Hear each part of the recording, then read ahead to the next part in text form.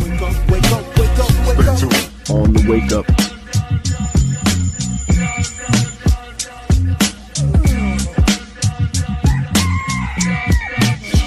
Mama, you gonna wake up the rest of the bitches.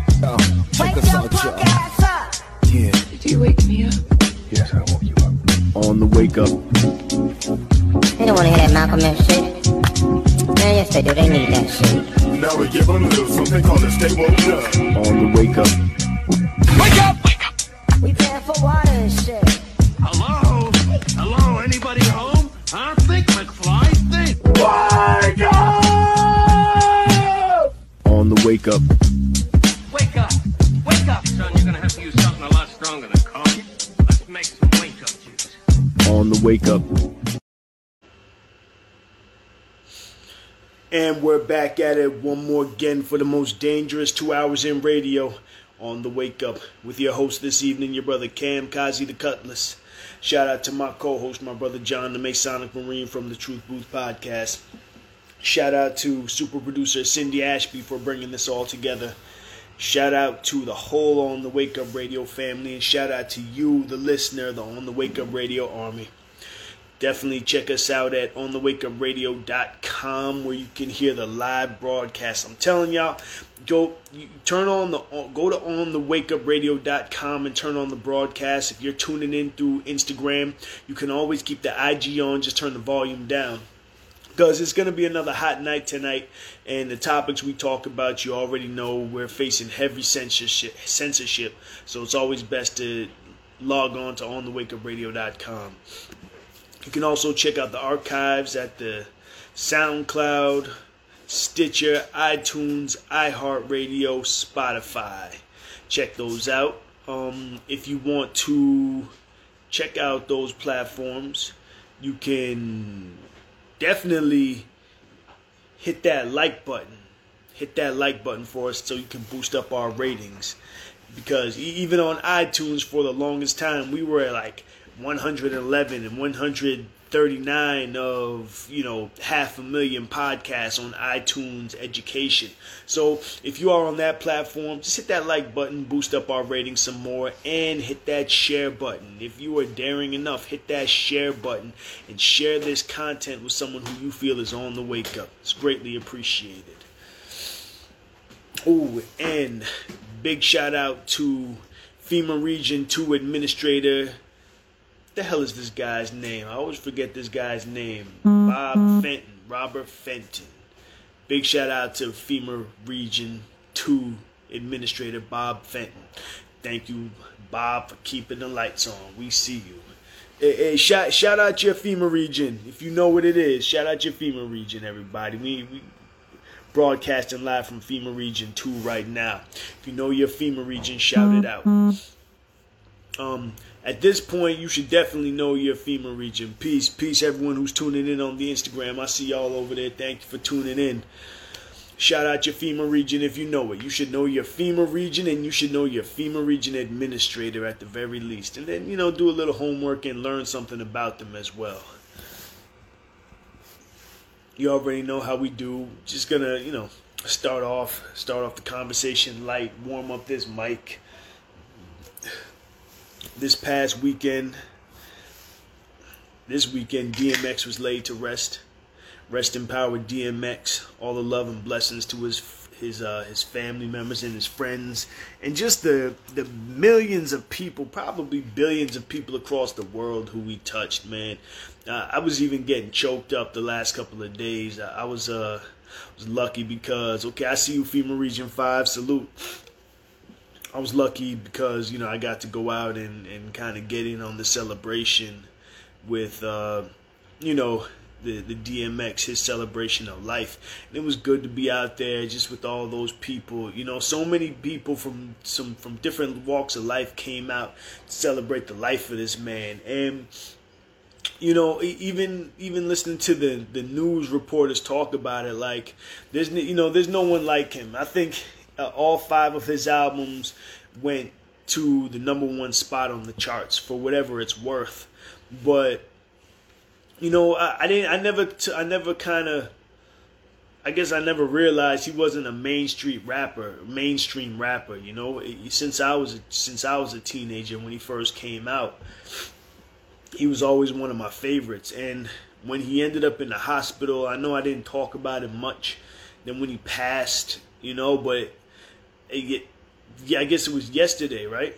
Yesterday when his celebration of life was beginning, I was just bumping DMX yesterday, and that's when I really started to feel it. That's when I really started to get choked up, like, damn, he's really gone, you know? But to see everyone out there with the bikes, the Rough Riders, all the different bike clubs out there, you know, people, you know, they sent him off properly, you know? They sent him off properly, and that just goes to show the type of person that he was and the impact he had. You never know the impact you have on somebody. But he's one of those, like, even going back and listening to his music. You know, he talked some hard shit, but he was always dropping jewels in the midst of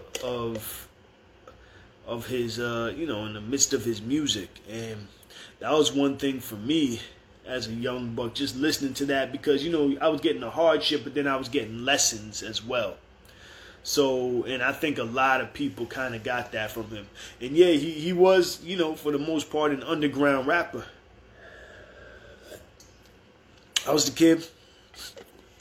When his albums would drop, I would run to the store and get his album on the release day. I would go and get his CD on the day that it dropped. It was always on a Tuesday, right? And I remember his album, The Great Depression. If y'all remember, old heads, you remember that. Mr. Eastland said he touched us older guys in a way the young people can't possibly know. His struggle was about good and evil. That's right. It was. And he showed you that. And he wasn't one of these suckers that just went out there and was just sucking ass for money and for fame. You know, he was coming out there and just putting his art and really his heart down on wax for people to learn from his lessons. You know, X went through so much, you know, different types of abuse, physical abuse, who knows what other type of abuse, drug abuse. He was introduced to crack at like 14 years old by someone who he considered a mentor. Foul motherfucker, you know. To think that an older head would see a young man and introduce him to something like crack, you know. This was probably, 14 years old. I think he was born in 1970, something like that. So around 1984. Like, that was back before crack was even a big thing. You know? That's when crack was first coming out. So, you know, there's a whole thing that you see. You still see it today, too, where older men, it's almost like they want to, you know, in a way, turn out younger men, you know? Maybe it's jealousy. Maybe they see the light shining in them and say, oh no, little motherfucker, no, I'm going to ruin your life. I'm going to make you bad like me. You know, instead of guiding them in the right direction. So, you know, X got caught up in that. And I don't know his whole story. I know that he was, you know, he was at Children's Village in Dobbs Ferry, I believe, and that's like a foster care, like a foster home. I guess you might call it an orphanage. I'm sure there's some more politically correct term for it now. But when I first was working as a foster care caseworker, when I first came into the world of foster care as a caseworker, my first job was at Children's Village. Children's Village, you know, it was hard there. I worked in the independent living, so I didn't really work on the campus. But when I went for my interview, was either my interview or my orientation. I can't remember which one. Might have been my orientation. I don't know which one it was. But I was on the main campus of Children's Village. And I'll tell you, it was some wild shit that I saw. My first day walking in, never had any kind of experience. It was my first job out of college. And I remember I was walking into the building. And so they have an area where you're buzzed in. right? Where you go through the one door, that door closes, kind of like the mail chute. You know, at the post office, if you're gonna send a box off, they open up, they close the chute, lock it. You open up your chute, put your box in, close it down, they lock it, and open up the chute. They have that same thing for the youths, for the residents at Children's Village. So there was a young man who was in the middle of this box, locked in this box, and he was yelling, screaming, spitting, punching, you know what I'm saying? But he couldn't do anything because this is like some plexiglass. I don't think it was bulletproof, but it was like some plexiglass type of thing. And you could just see the rage in this man, the anger, the frustration, and all that shit. And you know, that was my introduction to Children's Village. And that's the place that DMX came through, you know, as a youth. You say you can't get my live. Listen, this is what I try to tell people. Go on to onthewakeupradio.com. You can listen on there. We're going to talk about some hot topics on here. We always get censored on the Instagram, so it's best to turn on the onthewakeupradio.com. You can keep the Instagram on because we're always chatting in here, but I'm telling you, the stuff that we're going to talk about tonight, yeah, it's most likely going to get cut off, and it's going to be difficult for people to stay in the live. That's what usually happens. So Mr. Easton said, like the Sally Port in County. Yeah, I guess that's what that is. Yeah, like that. So that's where, you know, that was my introduction to Children's Village. And to see what some of those young folks were going through, man, I'm telling you, like, it's fucked up out there for young people. And I know X gave a voice to a lot of those young folks, all kind of young folks, older folks, anybody who could just relate. And ironically enough, that kind of ties in with what we're talking about tonight, because the topic of the program is fascism, revolution, and reparations. And somehow or another, they are all related, believe it or not. Fascism, revolution, and reparations. So the foster care industry is, I call it, after Children's, I only worked there for a short amount of time. Then I worked at another foster care agency in Brooklyn. And I'll tell you right now, the foster care agency, foster care in general, and child services, to me, it's legal racketeering. You know, to put it bluntly. Where you have these systems that are created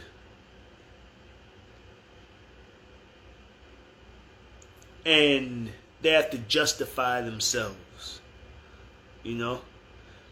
Now, child services, yes, there are children who are in danger out there and they need a better environment, a safer environment. We get that. But what child services does, it's at the point now where, you know, it criminalizes a lot of innocent people, for sure. And it puts them in a situation where they can very easily become dependent on the system, on a system. And at this point, because it's been, you know, probably a decade since I've worked in that field. But by the time I left, it was becoming so mechanized. I'm telling you, like, the system that I worked in on the computer, I think it was called Connections or something like that. And Connections was an old system from like 1979, 1980, something like that. And every year or a couple times a year, they would build on what was what was already established, okay? So it wasn't no new computer, it's like a computer program basically. So no new program was created necessarily. They were just building on it for, 20 something years. I got there in 2006. And so you have notes going back, decades in some cases, just depending on the case. But it was an old system. The new system that they were bringing in, because I left around 2010, somewhere around there, 2010, 2011. And the new system that they were bringing in, I'm telling you, it was like a combination of connections and Facebook and Google Earth, MapQuest, where you could go, you would click on, let's say you had a birth parent, and you would click on that parent's name or just hover your mouse over that parent's name. Or you pull up their profile and you would see where they live, and you would see a map and little red X's or something where their family members lived, and you could hover over an X and see which family member it is and, who they are, all their stats. And I started to realize, like, God damn, like, nah, they just want... This is my conclusion, that they just wanted everybody in the system. Doesn't matter which one. Whether it's foster care, welfare, unemployment, Medicaid. Didn't matter. They just wanted everybody in the system. Criminal justice. Didn't matter. Because now we have the technology. All that New World Order shit. Like, I feel like they really... This is my opinion. They wish that they could have had their New World Order even back in, like 1984 under Reagan. But the country wasn't ready for it at that point. They didn't have the technology to pull it off in the way that they wanted to. They didn't have the infrastructure to pull it off. They could have tried, but it wouldn't have worked in the 1980s. 1990s, they wanted it. Bill Clinton and the United Nations, all that stuff that Bill Cooper and Phil Schneider were talking about back then. 2001, when 9/11 happened, that's when they thought that they were going to get their New World Order. That was the beginning of it. But they still couldn't do it yet because the people weren't ready for it. I just wanted to backtrack too, because I was talking about X's albums, how I bought every one of them on the release date. So in 2001, it was a Tuesday, and X was releasing the album The Great Depression. And the Great Depression, the original cover for the Great Depression, it was New York City, and it looked like New York City had been hit by a nuclear blast, right? So that album was supposed to drop on Tuesday, September 11th. When the attack happened, I ran up to the store to go get my DMX album. I was devastated. I said, oh God, country's under attack. I gotta get my DMX album. I ran to go get my shit, and the store was closed. The store was closed. I was down in Virginia at the time. The store was closed because of the attack. And I guess, I don't know what happened with the album. I don't know if they repackaged it or what, put a new cover on it. But the original cover isn't the one that they released it with. But, so going back to what I was saying, 9/11, they wanted to have their New World Order, but the country wasn't right yet. They wanted to do the whole pandemic thing, but the country wasn't right yet. The country, no, we wouldn't have accepted it at that point. Even though there was, we were kind of caught up in the whole terrorism thing, and they hit us with you remember, that's when anthrax. They dropped anthrax on us, and they dropped SARS on us, and they dropped, what else did they drop? Anthrax, SARS, I think H1N1 came a little after that, the first bird flu. That's the environment that we were living in at that time. But they still, we didn't have a proper pandemic at that time, and they couldn't get the lockdown that they wanted because people were still too savvy. People were paying too much attention. I remember after 9/11, when 9/11 happened, I remember watching the TV and seeing the towers fall I remember the first time I actually saw the towers fall, because I didn't catch it live. I was in class. By the time I got out of class, the towers were already on the ground. So I came, I tell the story all the time. it was my first year at college. I was at Hampton University, so I was down in Virginia.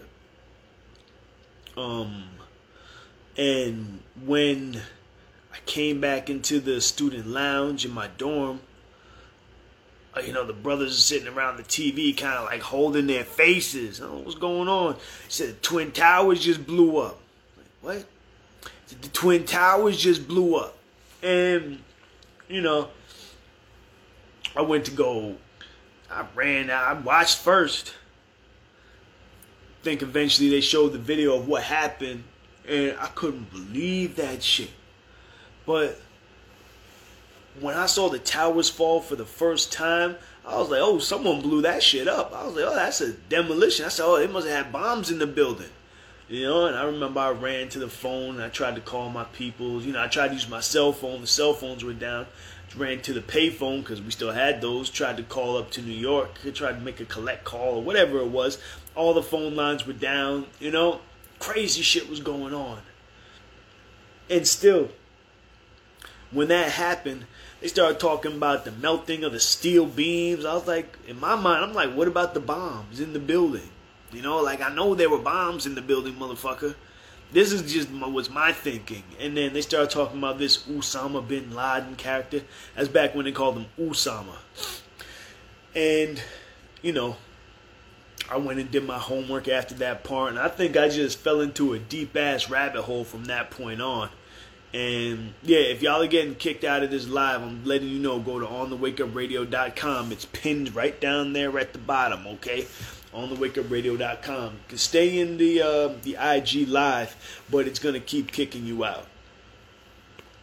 So, yeah, I just, in my mind, there were bombs in the building. And then the pieces didn't really add up. Too many things, Building 7, because many of us watched Building 7 go down. So, and there were different explanations. Like, if you saw the BBC report, they reported that it was going to fall before it fell. So it was like a bunch of weird shit. I remember my cousin was going to school out in Pennsylvania. And when I was finally able to talk to him, I said, damn, man, yeah, plane went down to Pennsylvania. He said, yeah, they shot it down. That was the word that he got, was that they shot that plane down. So all that talk about, the passengers heroically wrestled the fuck out of here. They did not fly that goddamn crashing into the ground. Listen, yo, I'm trying to tell you, if they were able to beat up those hijackers, I'm sure, like in the movie Airplane or something, you know what I'm saying? Listen, some motherfucker would have got at the wheel, and you would have been able to talk him down and figure out how to land that plane as safely as possible at an airport. Or better yet, use that remote control shit that the planes have and land it. You know what I'm saying? Some way. So when they started hitting us with the bullshit about, the people wrestling, the terrorists, and then decided to crash the plane into the... No fucking way. If I'm on a plane and we done beat the terrorist ass, nah, we're not crashing that plane. I'll figure it out. Y'all don't want to figure it out? I'm going to figure it out. Don't crash my plane. Get off me, nigga. Crashing my plane. Fuck out of here. An interesting thing about 9/11, a couple interesting things. Because like I said, this is called Fascism, Revolution, and Reparations. Interesting thing about 9/11. Susan Lindauer, the CIA, the former CIA asset. She was in an open asset. She wasn't like a secret agent or anything like that. But she was one of the people who is now blowing the whistle about what happened on 9/11 before and after. And she was explaining how even before 9/11, the intelligence community was being propagandized towards this oncoming attack. Everybody knew about it. FBI knew about it. CIA knew about it. You know,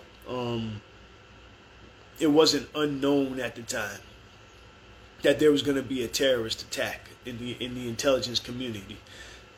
So like, and they knew exactly how it was going to come too. They knew that someone planned on flying planes into the towers in New York City. They just didn't have an exact date of when. But they had a good idea of the general time that it was going to happen. So when George Bush went on TV, like, oh, no one, was it George Bush's ass? No one could have imagined terrorists would use planes. Motherfucker, yes, you did know. Like, you knew exactly that's what they wanted to do, like, to the T. And Susan Lindauer was told to stay out of New York because there was supposed to be some kind of thermonuclear device used as well. Okay? So, that's what she knew. Now, I was listening to Al Cuppett. I'm telling you, folks, check out Al Cuppett, Cuppett. Al Cuppett was talking about, I just listened to something from him from 1998. And 1998 now, he was talking about how there was supposed to be, I wish I could pull up the video now. There was supposed to be some kind of attack. Basically, no, excuse me, let me rephrase that. He explained how police departments and fire departments were being prepared for terrorism in a time when terrorism wasn't really a big thing. We had Oklahoma City, but like we weren't facing, especially not Islamic terrorism or anything like that. But they were being prepared for responding to terrorist acts in the United States. And he showed the audience a page from one of the pamphlets that was being handed out to these fire departments and police departments. And it was the Twin Towers. And it was funny because it was the Twin Towers and then one of the towers had a bullseye on it, okay? And as I was watching this the other day, it reminded me of the exact same thing that was happening with the intelligence community at the time. They were being propagandized. They were being prepared for this and they were being propagandized. The suggestions were being set, And this is how I came up with the whole Peep the Propaganda archives. If you go to the hashtag Peep the Propaganda and go all the way down to the beginning, you'll see that there are a lot of things, a lot of ads up there, giving subtle messages. But if you pay attention, you realize that, we're starting to see some of it now. So it was stuff like that made me create it. That's why I say Peep the Propaganda, because it's about the subtle messages. The Twin Towers with a bullseye on it. I'm sure a lot of those people had no idea and still didn't make the connection. Even when the towers were hit, they didn't make the connection. Now, I have a pamphlet with the towers on it,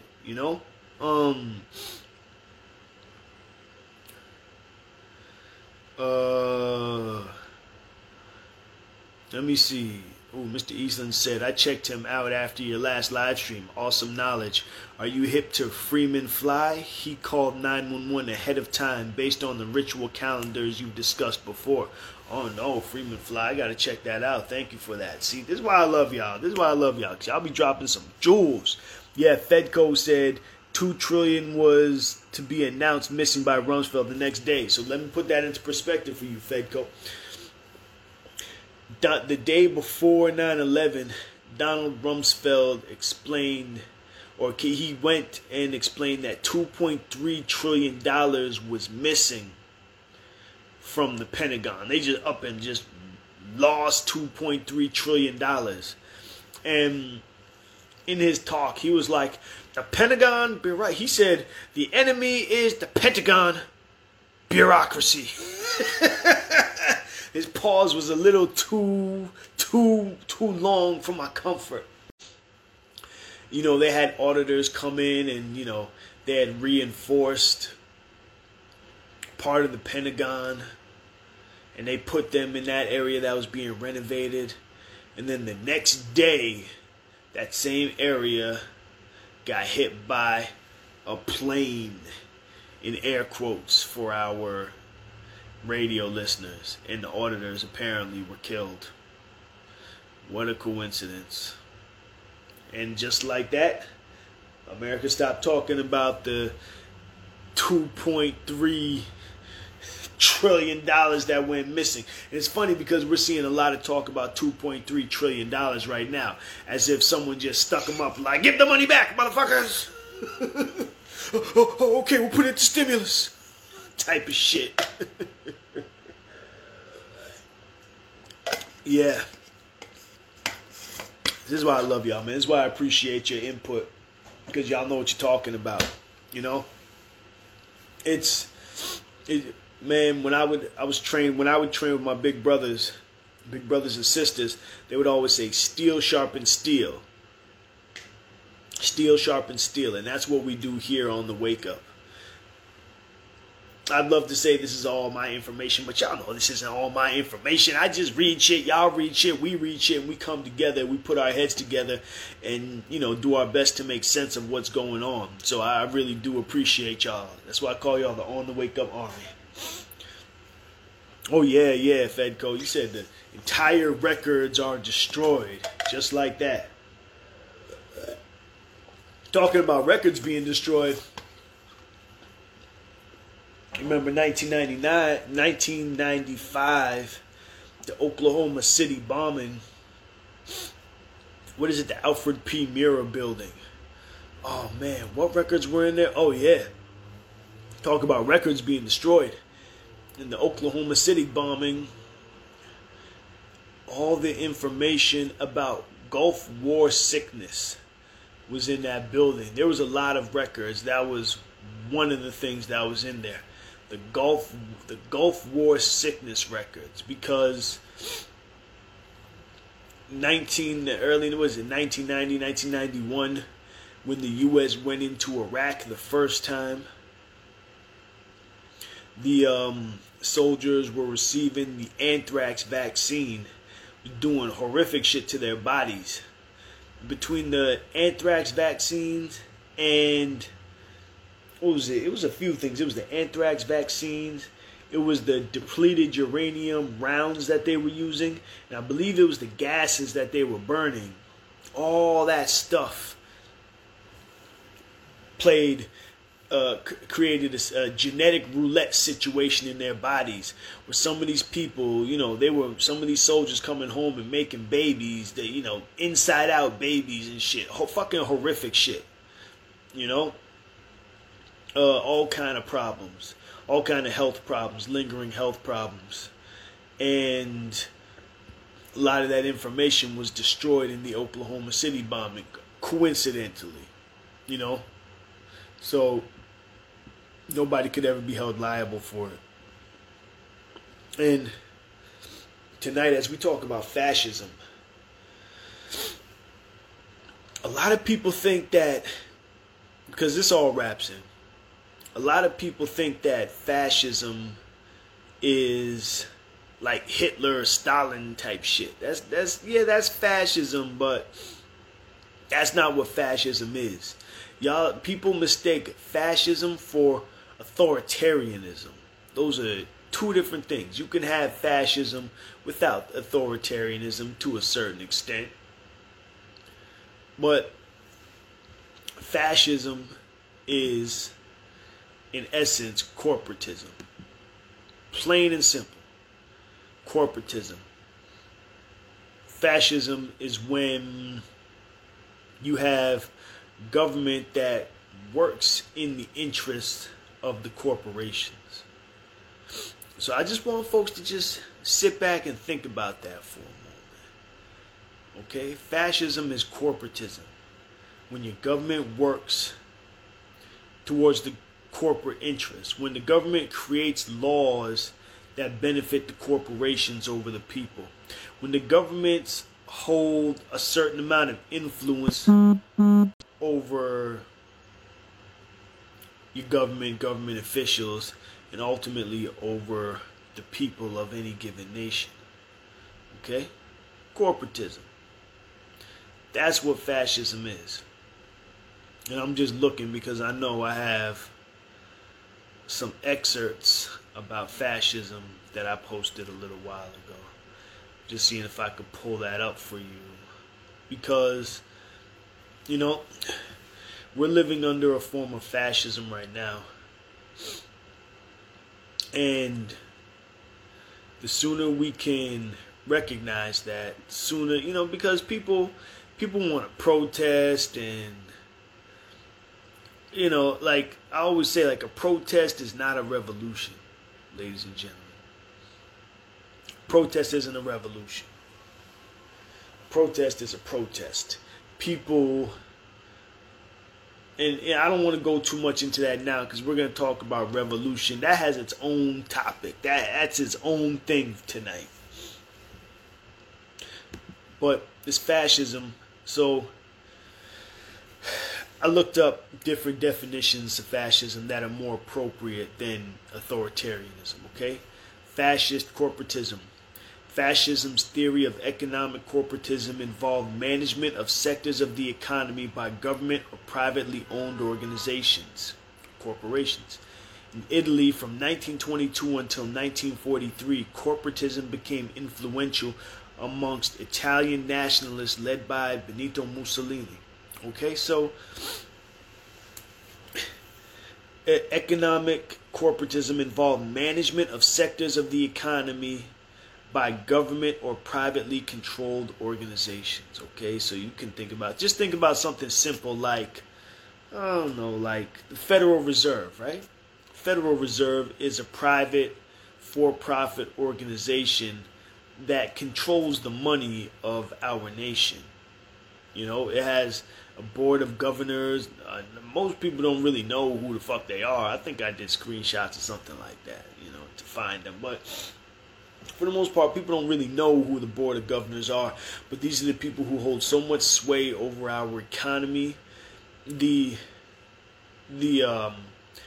interest alone, like, I don't know what the interest is right now, but we owe the Federal Reserve so much money at this point because our government allows them to print the money. That's for Congress to do. Congress is the one who's supposed to be the only ones that control money and print money and coin our money. But for some reason, we have this private for-profit bank who's doing it, and they our economy is based off the fractional reserve system, which means, let's say a bank has $100.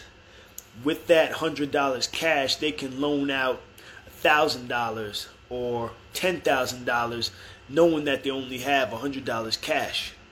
The Federal Reserve prints out money like it's going out of style, and every time they print money, we go further and further into debt. This is, now, I know I've mentioned this many times. I'm reading this book, Thieves in the Temple, by the late Andre Eglishon. Rest in power, Andre Michael Eglishon. I just found out he passed. I didn't even realize it until I actually got his book. Because this guy, man, I heard about this book years ago, probably more than a decade ago. And I'm mad that I just got it now. But, let me read you this excerpt from page 116, okay? This is, so this guy, because he goes into so many different areas, but he says, today we can read the Intimate Papers of Colonel House by Charles Seymour and discover that Colonel House sent 2 telegrams from England to President Wilson urging him to enter the war. So this is Colonel, what's his name? Mandel House, speaking to Woodrow Wilson. It says, quote, America has come to the parting of ways when she must determine whether she stands for civilized or uncivilized warfare. We can no longer remain neutral spectators. Our position amongst nations is being assessed by mankind. In the event of war, we should accelerate the manufacture of munitions to such an extent that we could supply not only ourselves but the Allies, and so quickly that the world would be astounded. End quote. Congress was whipped into action by the Wall Street controlled press and the president. And so with the sinking of the Lusitania, that was one of the major catalysts for America to get into World War I. But someone had put that boat in the water with munitions in it in order to drag the U.S. into World War I. And if you know about the Balfour Declaration, right? Balfour Declaration was an agreement that was signed that basically guaranteed that the U.S. It was I guess Lord Balfour in England, in the United Kingdom. He promised that, or he was promised that if the U.S. was brought into World War I, that Israel or the Jewish people would be given Palestine as their homeland. Okay? So they said, so this is what the Israeli or the Jewish people told Lord Balfour. He said, if you get the U.S. to come into, what they told Balfour is, if we get the United States to come into World War I, into this war with Germany, then you have to promise us Palestine as the Jewish homeland. And they had to make good on this when the U.S. somehow mysteriously came into World War I. There's a thing with these central banks, this fractional reserve system, where war is good for the government. That's some shit that people... Yeah, thank you. Our servicemen are a little sacrifice. Thank you, Mr. Eastland. That's right. Something that people got to understand, that with the Federal Reserve and with the central banking system that we have, war is a good thing. War, because then they can just keep borrowing from this central bank. The central bank keeps creating money, but ultimately it depresses the people, it debauches the currency. Okay? That's what we're experiencing right now. Okay? War is always good for these people. It's never good for us because we're the ones that ultimately get sent to war. But this is what happens in fascism, okay? So this is just to illustrate what I'm talking about. There are many different industries that benefit from our government more than the people do. Ooh, Mr. Eastling hitting some shit. He said, and that's what 9/11 was about, to expand the Greater Israel Project as described by Wesley Clark. Ooh, goddamn. You said it. So, I looked at what is a corporatist state. Corporate statism, state corporatism, or simply corporatism, is a political culture in the form of corporatism closely related to fascism, whose adherents hold that the corporate group, which is the basis of society, is the state. Okay? Think of all the lobbyists that come and court our politicians. Right? They come and they say, oh, we'll give you this amount of money, put this amount of money towards your election campaign or your re-election campaign. All right? It'll be the pharmaceutical industry, the oil industry, natural gas industry, telecom industry, you name it. And there's a whole chart I'm going to go over in a little bit. But these are the type of people that, they... Like, from what I understand at this point, even medical schools, you have the pharmaceutical industry writing books for medical students. Right? Writing books for medical students. So, and like, folks, like I said, I'm going to tell you right now, go to onthewakeupradio.com. I'm about to start using some hot words that are going to get people kicked out and frozen from this live stream. I'm just letting you know right now. Give you a moment to do that. But you can still keep this on. You can still keep the IG live on. But I'm just letting you know that things might get a little dicey from this point on, okay? From this point forward, things might get dicey in this live stream. Because I'm not going to hold my tongue. So, Brandy Vaughn, rest in power. She was a pharmaceutical industry whistleblower.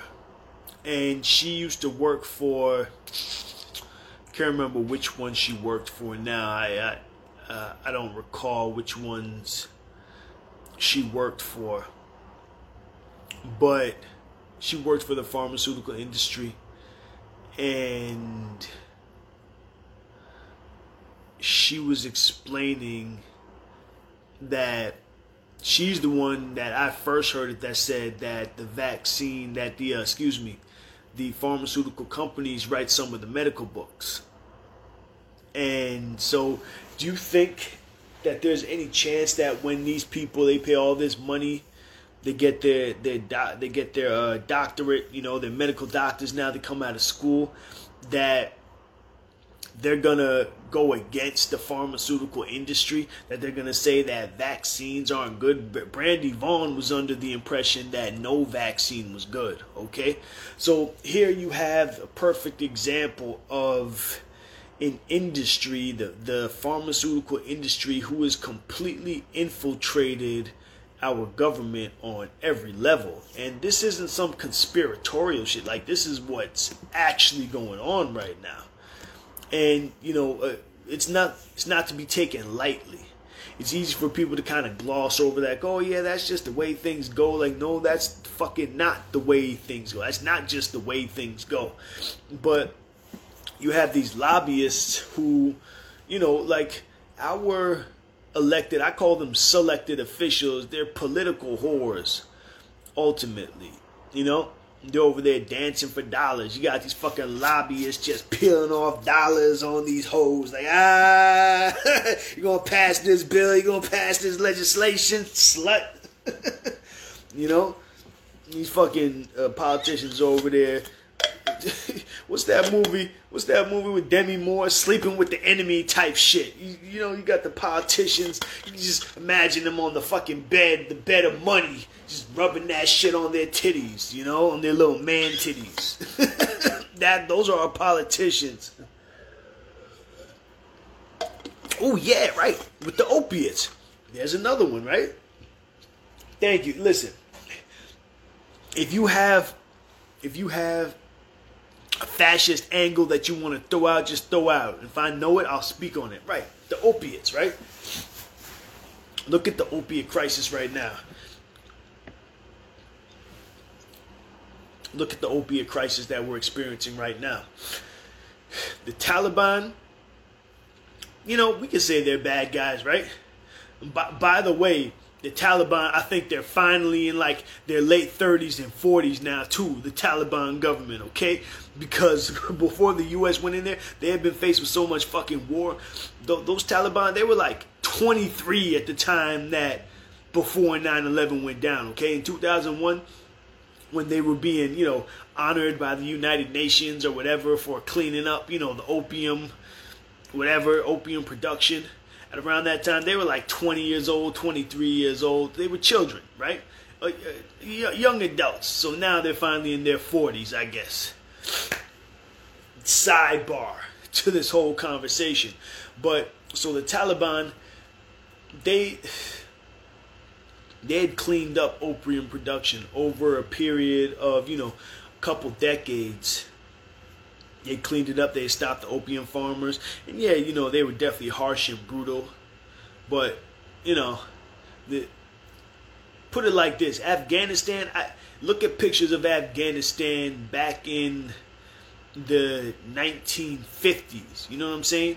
You see the beautiful Afghani women walking around with their little mini skirts and shit like that. Like, everything looked progressive. Everything looked flying, sexy, and progressive. Mini skirts in Afghanistan in the 1950s. Then comes the Western world to just fuck it up. And before you know it, turns into some, harsh Islamic fundamentalist bullshit. You had the Soviets in there in the 1970s. And the Soviets, They fought their war because they thought they were going to take Afghanistan. Listen, motherfuckers, you do not attack motherfuckers who have been fighting off invaders for 2,000 years, okay? They always win. They will always come out on top. These people are used to having their nation invaded, okay? So, Taliban had completely wiped out opium production.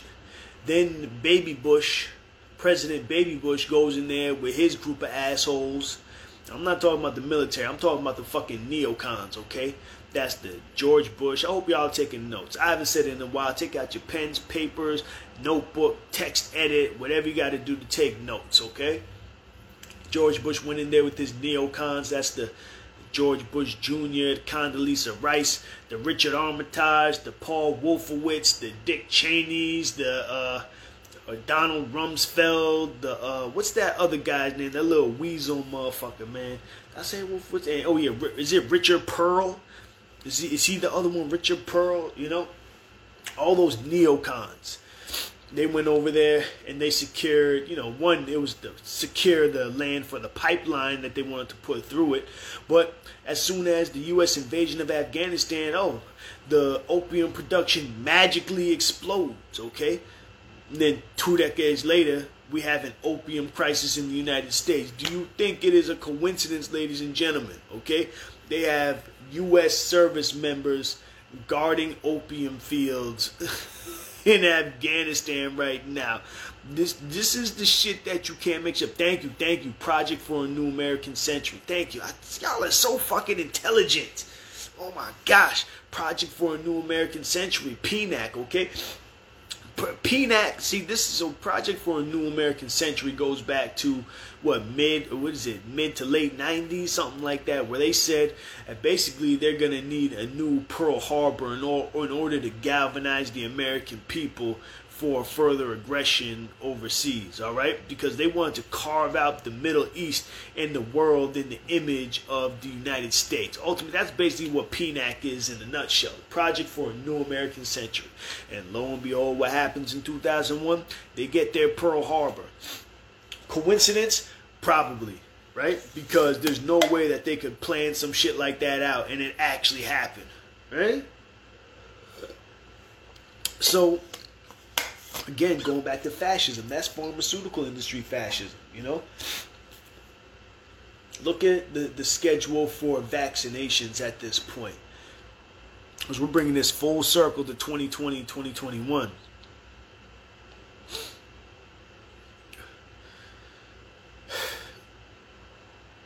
(2010) to 2020 was what they called the decade of vaccination, something along those lines.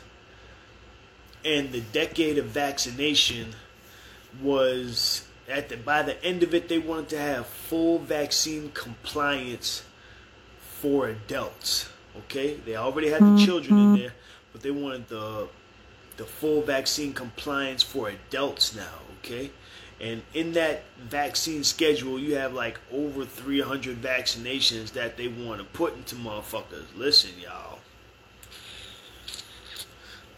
I'm not cut out for that type of shit. Some of us are.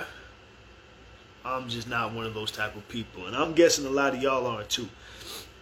So again, 2020, and I think it was 2019, 2018, 19, they had that measles scare up in upstate New York, in Rockland County. That's not really upstate. And, they were talking real loosely about, one, quarantining people, but then, forcing these vaccines on us. So that one didn't work. That fucking propaganda didn't work. So what did they bring in the year 2020? But this coronavirus shit. Now, some people might say it's an act of God that the decade of vaccination ended in 2020 and this coronavirus popped up in 2020, right? Some people might call it an act of God. Other people might say it's a fucking setup. Okay? Because what are the chances? Man, I recently went on Facebook. I don't go on Facebook that often, so I don't want to get in trouble. I was getting in trouble like almost 10 years ago on Facebook, so I just stopped. I was like, all right, let me just leave my page. Just let that shit sit there so people can go back and reference it, years later. It's probably been like 5 years, not 10, not 6, 7, 8 years, something like that, right? But I went and found an old article that I had posted. I've referenced it on this show too. It's about a gain-of-function study on a bat coronavirus. And the headline said, will this be the new pandemic? A fucking bat coronavirus. How'd they know that back in 2015? What a coincidence, right? I mean, come on. I'm just telling you, folks. So, again, fascism. This is what fascism is, okay? This is your government working for the benefit of the corporations. All right? Political culture and form of corporatism closely related to fascism, whose adherents hold that the corporate group, which is the basis of society, is the state. Just look at the news. Everything is about the corporations. When the stock market goes up, they're celebrating. When it goes down, listen, man, yeah, that has a little bit to do with it. The market, there's only certain people that are really making money from the market, and it's the people who are doing the insider trading. Okay? It's not the peons like us who are benefiting from it. You remember just a few weeks ago when they had the GameStop thing going on with Robinhood, right? And all those people basically, they put that hedge fund to shame. But I was watching TV, and you had this hedge fund guy on. It was on one of these channels. I wasn't actually, I caught the clip on YouTube or something like that. I don't want to lie. I wasn't watching TV. I caught the guy on some clip, and he's like, he was crying. Whether he was crying or fake crying, this man was upset because these regular Redditors had basically beat the hedge funders at their own game. It wasn't even his hedge fund. He wasn't even part of that shit. But he felt for those hedge funders who were losing their money because of that. Fuck those people. Yeah, thank you, Mr. Eastland. He said, harnessing human energy as a commodity, it's tangible capital. That's right. This is another one. What is the difference between capitalism and corporatism?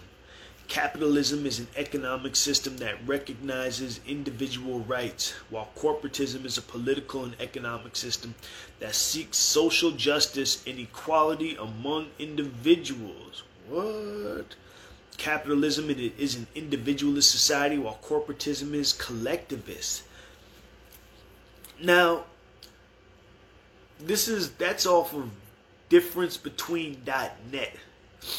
But I have to ask the question, who wrote that definition? Isn't that interesting? I'm going to read that again. Capitalism is an economic system that recognizes individual rights, while corporatism is a political and economic system that seeks social justice and equality among individuals. So, individual rights, according to this definition, individual rights are, if I'm reading this right, you can't have individual rights and social justice and equality among individuals. Is that what this definition is saying? So now, look at the different organizations, groups, movements who are pushing for social justice. They're ultimately pushing for corporatism. So this is interesting because I haven't read this in a couple months now, a couple weeks. If that's really the definition, This is what I'm saying. This is why we need to look in. Like, a lot of time people don't know what they're asking for or what they're promoting. And so they need to dig a little bit deeper into it to see the truth of it. Corporatism and capitalism are two different things, according to these definitions. I'm going to read this one more time. Capitalism is an economic system that recognizes individual rights. So, in the United States, I don't know what country everyone's hailing from here, but in the United States, we have individual rights. Everybody, every individual has rights. Okay? It's not like we're given rights as groups of people, you know? Because I'm black, I have different rights than a white man or an Asian man. No, that's not really how it goes. Each individual has rights, inalienable rights, that can't be taken away. Technically can't be taken away. Capitalism is an economic system that recognizes individual rights, while corporatism is a political and economic system that seeks social justice and equality among individuals. Okay? So, for the people who are pushing for social justice right now, they're pushing for corporatism. The people who are pushing for social justice are pushing for corporatism. The people who are pushing for social justice are pushing for corporatism. Corporatism is fascism. Okay? I want to make sure y'all can hear me in the back, okay? The people who are pushing for social justice are pushing for corporatism. This is why you have the big Nikes behind Black Lives Matter. Who's behind Black Lives? Come on, man. Who's putting money into Black Lives Matter and pushing this right now? You have Nike. You have fucking Barclays. You have, who else? You know what I'm saying? The NFL now is getting on this Black Lives Matter thing. They say George Soros is a big funder of Black Lives Matter. This is fucking corporatism, okay? The Antifa, the anti-fascists. Who's putting money into Antifa? Who's giving them, who's bailing them out of jail? Who's organizing them? Who's paying them? Okay? Fascists. Corporatists. I'm just leaving that there. I just putting it on record, okay? Those who are fighting for social justice are fighting for corporatism, according to this definition. All right? Moving on.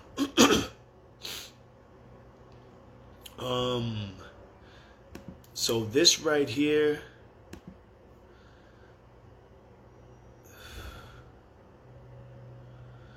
I'm not going to read all this. This is from Benito Mussolini.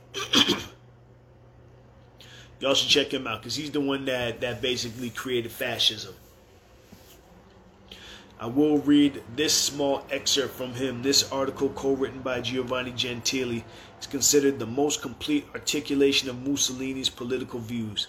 This is the only complete official translation we know of on the web, copied directly from an official fascist government publication from 1935. This is the fascism doctrine, okay? Let me see. I only have a little clip of this. Like all sound political conceptions, fascism is action and it is thought. Action in which doctrine is immanent, and doctrine arising from a given system of historical forces in which it is inserted and working on them from within. 1. It has therefore a form correlated to contingencies of time and space, but it has also an ideal content which makes it an expression of truth in the higher region of the history of thought. 2. There's no way of exercising a spiritual influence in the world as a human will dominating the will of others, unless one has a conception both of the transient and the specific reality on which that action is to be exercised, and of the permanent and universal reality in which the transient dwells and has its being. To know men, one must know man, and to know man, one must be acquainted with reality and its laws. There can be no conception of the state which is not fundamentally a conception of life. And so on and so forth. Benito Mussolini. Ooh, how about this? Mr. Eastland said, how about this? Corporatism ultimately is Zionism. Ooh, that's dangerous talk. Ooh, talking about the Khazari nomads now. Phew. I think so. I think that's a fair stretch because, most of what we do in this country is to benefit them. People don't want to talk about it, but that's what's really going on, I made a meme. I'll put it up maybe later on. We got any Mad Max fans in here? You remember Master Blaster? Israel is master and the United States is blaster.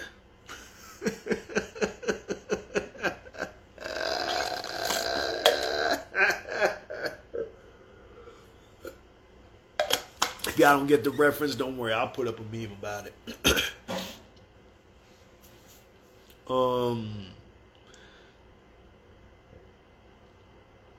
Yeah, we're going to talk about this depopulation agenda too, because it goes right along with the fascism.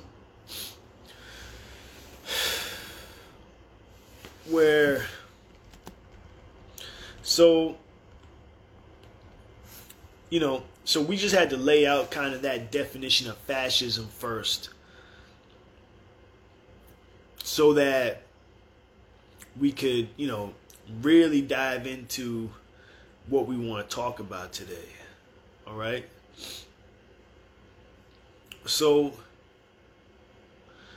much shit. So much stuff. So, some of the... I know y'all can't see this chart right here, but this is from Craig B. Hewlett. I know I haven't mentioned his name in a while, but Craig B. Hewlett, he's one of those individuals who really has, done a lot of work and really named names when it comes to, fascists. But there's a huge cross section between the federal government and different industries. You have federal government and big oil, Comcast, GE, Goldman Sachs, the media, Monsanto, pharmaceuticals, and he names names. Like, okay, these are old names. I don't know if these people are still in these positions at this point. Ooh, you said, damn, dangerous. You said which corporate entity is going to sponsor, underwrite the Third Temple? That's a good question. I don't know. I wonder if CMEX is going to play a role in that at all. CMEX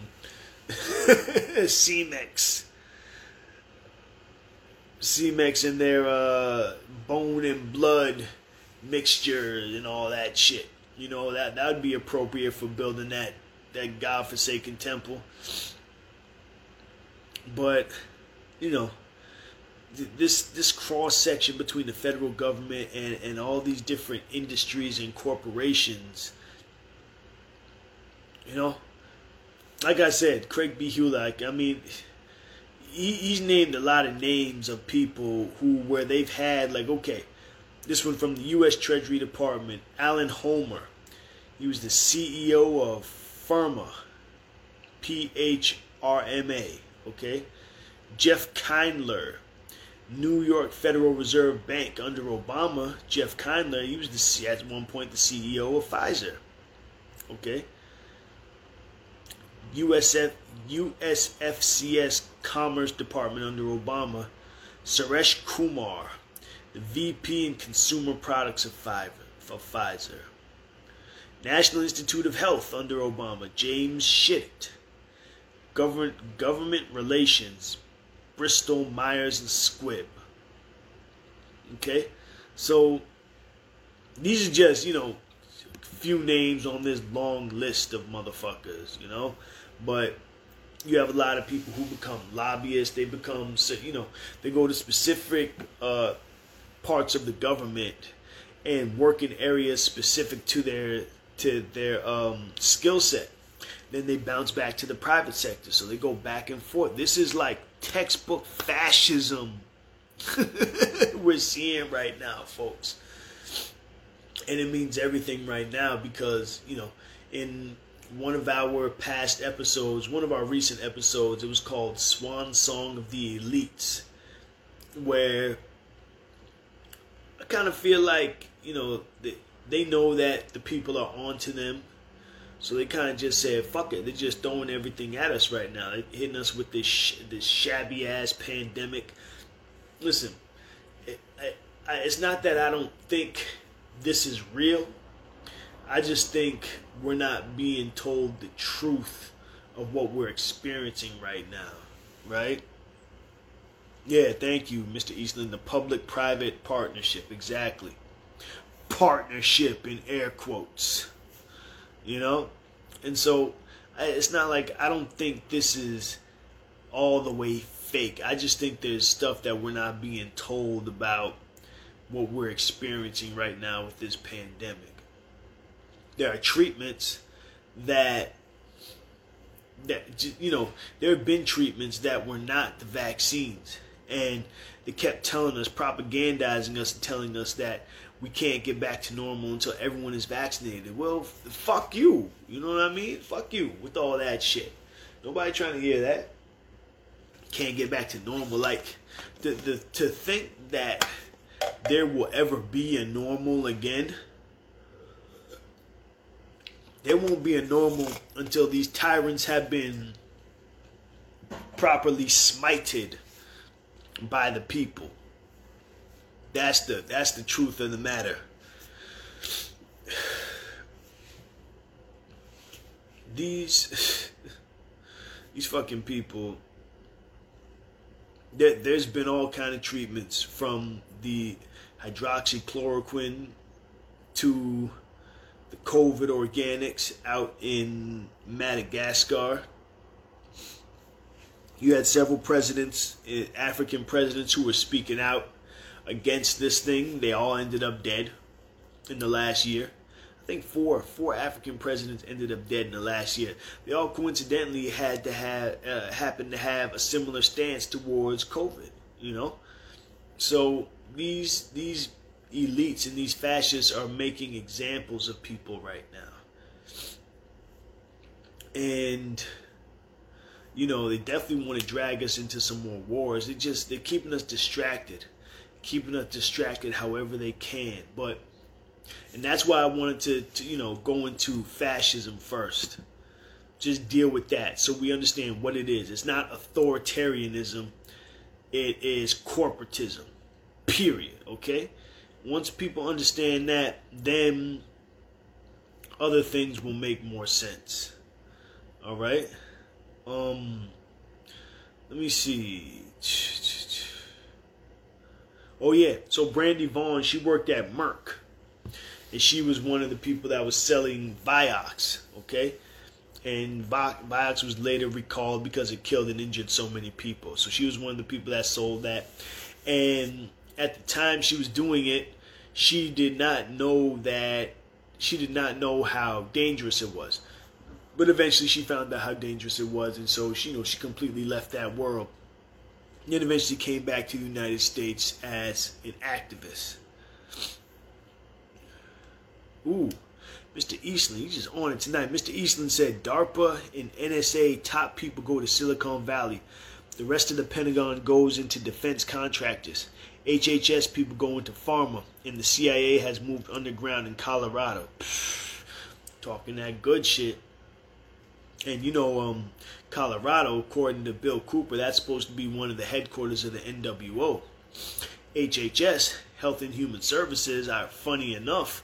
Health and Human Services, do I have it right here? I don't know if I have it right here. Health and Human Services, they've been training in domestic special operations since, 2012. 2006, something along those lines. They've been training in domestic special operations for a long time. And it begs the question, did they know something was coming? Ooh, I found that article I was telling y'all about too. This is from November 17th, 2015. Scientists just created a dangerous new form of SARS. Alright? It's been well over a decade since the SARS virus captured the attention of the world and very nearly devastated the global population. Between 2002 and 2003, the virus managed to infect over 8,000 people across 37 countries, nearly 10% of who were killed before the outbreak was fully contained. Now scientists have created a highly potent hybrid of the virus, which has since been dubbed SARS 2.0. Okay? The new strain is very similar to SARS, but is modified to be more contagious for humans. Essentially, it is a mix between a type of SARS that infects mice and a new form of SARS that was recently found in Chinese horseshoe bats called SHC014. This is an article from 2015, ladies and gentlemen, okay? This is so you see, I'm not making this shit up. There's another one, Motherboard Tech by Vice. Ethical questions arise after scientists brew super powerful SARS 2.0 virus. Okay? This was a common practice. That gain of function research is what it was. All right. This is from the Vice article. More than a decade after its outbreak, the name SARS still incites memories of worldwide panic over a disease that we thought at the time couldn't be stopped. Now, 13 years later, scientists have created a hybrid version of a virus that could be the world's next pandemic, a SARS 2.0. This is a fucking article from 2015 because the U.S. government was doing doing this gain of function study, and a lot of people were ringing the alarm back then because they knew something was fucked up. Okay, I'm just telling y'all this because it's so easy. Again, it's so easy to think that this thing just popped up on us. But I'm reading you an article from 2015 that says,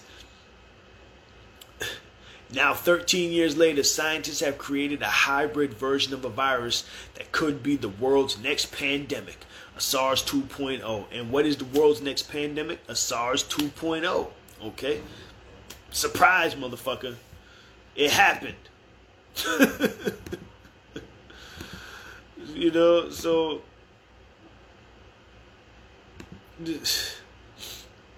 I don't need to keep reading these, Y'all got the point. That's the playing field that we're dealing with right now, okay? And again, it goes back to fascism, because who's doing this stuff? It is the mix between the corporate interest and the government interest, Someone's able to do this type of research and create these super bugs and completely fuck us in the process, and somehow, some way, the superbug manages to escape, and now we're on worldwide lockdown. Again, is it a coincidence? Did this just happen to get out, or did someone make this happen? That's a question you should answer yourself. So, Mr. Eastland was talking about HHS. I'm still looking to see, because we talked about this in other shows, so I don't want to go too deeply into it. But yeah, HHS is one of those bureaucracies who is given all that guns and ammunition, and they receive hollow points. They received $121 billion of $121 million of unaccounted for weapons, ammunition, training. Makes you think that they knew something was coming, because Health and Human Services is training in domestic special operations. Domestic special operations. Like, dude, what the hell is that? Like, what does that mean? domestic special operations, But now we have a better idea of what that means because again, we're in the middle of this pandemic. And if did y'all see that movie Songbird? I saw it. I don't want to say it wasn't really a good movie. It was more like a commercial or an advertisement for what these cocksuckers want to do to us. That's the best way to describe it. Mr. Eastland said, on the subject of reparations, though, how do you think that will play out within the neo-corporatist delusion veiled as social justice? I don't know. And I'm going to go into reparations in a little bit because I want to cover revolution first. This that's a good question. I can't say how it's gonna play out. I don't know. I know how people need to approach it. Different ideas, I have different ideas about how it could be approached. But we'll get into that in a minute. Universal basic income is a bad idea. That's a bad idea because you are just, sucking off the government's teat in the end of the day. That's never a good thing. It's never a good thing. I don't care what it is. People should be, like I said, we'll get into that. We're going to go into revolution. Ladies and gentlemen, the art of war. This is the pocket art of war. You all should, I hope by now, anyone who's been listening for a while has picked up their version of the art of war, has delved into it so that we could talk, that we could dialogue about this. Because, so, you see these protests. I've been watching this. Let me give you just a brief history, Kazi, your brother Cam's background, okay? So, my history, I guess you say I was an activist at one point. I don't really consider myself an activist though, but I've been active. And it started out in the early 2000s, again, after 9/11. That's where all that, I was in my first year of college, and all that just kind of fell together, fell into my lap at that point, if you want to say that. Where before the Iraq War, I guess, was it Iraq? Yeah, we had gone to Afghanistan, and now Baby Bush wanted to go into Iraq. And so, I went out there, I protested. There was a big protest, anti-war protest, that was, hundreds of millions of people, largest protest in human history at that point. And I was doing it down in Virginia. Then I got involved in, more revolutionary organizations. I had friends who were in Amnesty International, but that wasn't, something about that didn't rub me the right way, the Amnesty International. I couldn't put my finger on it. So I was a part of another organization. And, we were organizing specifically around a brother who had been shot by the cops down in Newport News, Virginia. His name was Victor Carter, a.k.a. Imperial. Victor Carter, he was some situation, he got pulled over driving his sister's car, I think. He had just gotten out of jail or out of prison. He said, I can't go back. He ran off, he ran away. Cops chased him down, he slipped on some leaves, and he had a gun on him. Gun popped out. Now, Virginia, 1 year, guns are legal in Virginia. But because he was a felon, probably couldn't have a gun, so he probably thought that was it. So, gun pops out, he's laying on the ground. Cop says, pick up the gun. He goes and picks up the gun. While he's laying on his stomach, the cop says, drop the gun, shoots him.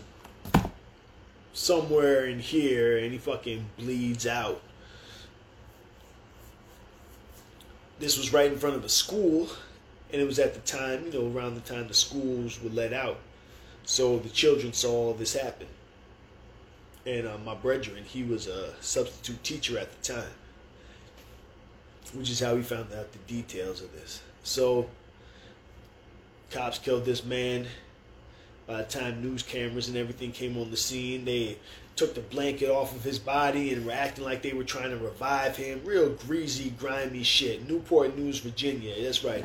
Newport News PD. Bad News PD. That's what they did. And so, we were kind of organizing around that and learned a lot about what really goes down, because there weren't a lot of us. And we were able to speak with witnesses and people in the community who they didn't want to, they didn't want to come on camera. They didn't want to be recorded. This is before social media. But they didn't want to become that involved because in that particular area, Newport News, other parts of Virginia, when you go against the police, they come into your house in the middle of the night and drag you out. There's a young man, Antoine, what's the brother's name? Antoine, it'll come back to me. But Antoine, Sedgwick. Antoine Sedgwick. After the OJ trial, Antoine Sedgwick was celebrating a little hard. And he was celebrating, passing Hampton PD. Next day, the brother was found hanging by his own belt on a jungle gym, where kids could easily find him. And they said it was suicide. My man's partying, having fun. OJ just won. Hangs himself by his belt on the jungle gym in the park where the little children can find him.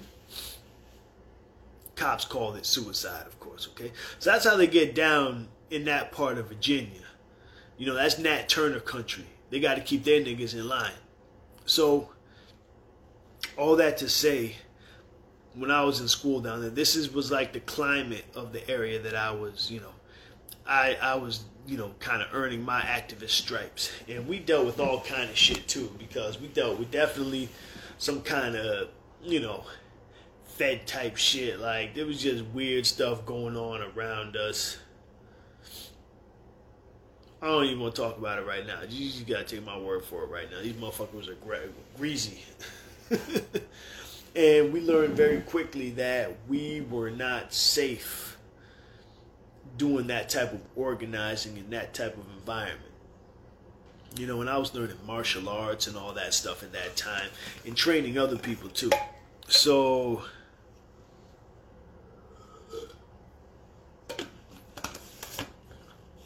yeah, it's scary shit. We were a bunch of young kids. We were 18, 19, 20 years old at the time. And it just let us know how real it is. So that's why even now, when I see people who call themselves activists, I always commend it. First off, I commend anybody who has that type of activist spirit in them and who wants to do something. But I encourage you to read this book. Because there's a reason you are not getting the wins that you want to get.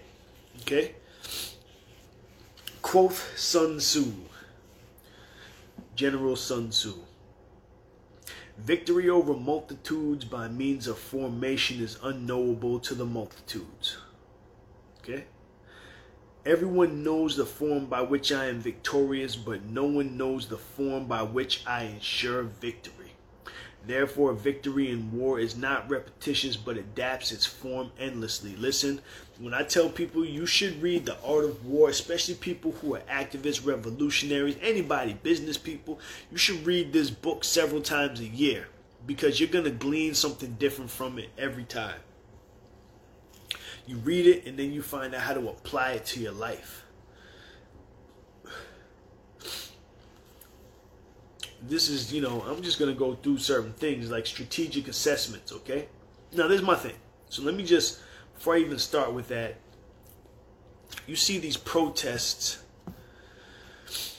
that go on, these Black Lives Matter protests. Last year, I got to watch them. Like, I've been watching them for years now in New York. and it's the same program over and over. You would have people, I know if you're not from New York or you haven't been here, it's hard to get an idea of the type of distances I'm talking about.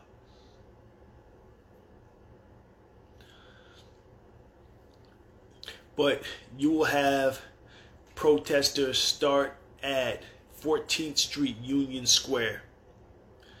And they'll march from 14th Street Union Square all the way to the Brooklyn Bridge.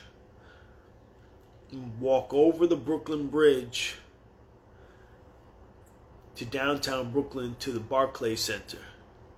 That's a distance. That's not a short distance. But that is since about the time of the Mike Brown killing, around that time, that has become the protest route. Okay? When they first tried to march over the Brooklyn Bridge, it was like either 200, or what was it, 200 people or 700? I don't know how many people were trying to actually march across the bridge where the cars drive. And the police brought out the big orange net, and they captured all those motherfuckers. How you capture 200 people with a net? That shit sounds crazy, but it actually happened. You can look it up. I think it was 200 people. If it was 700, that's even more pitiful.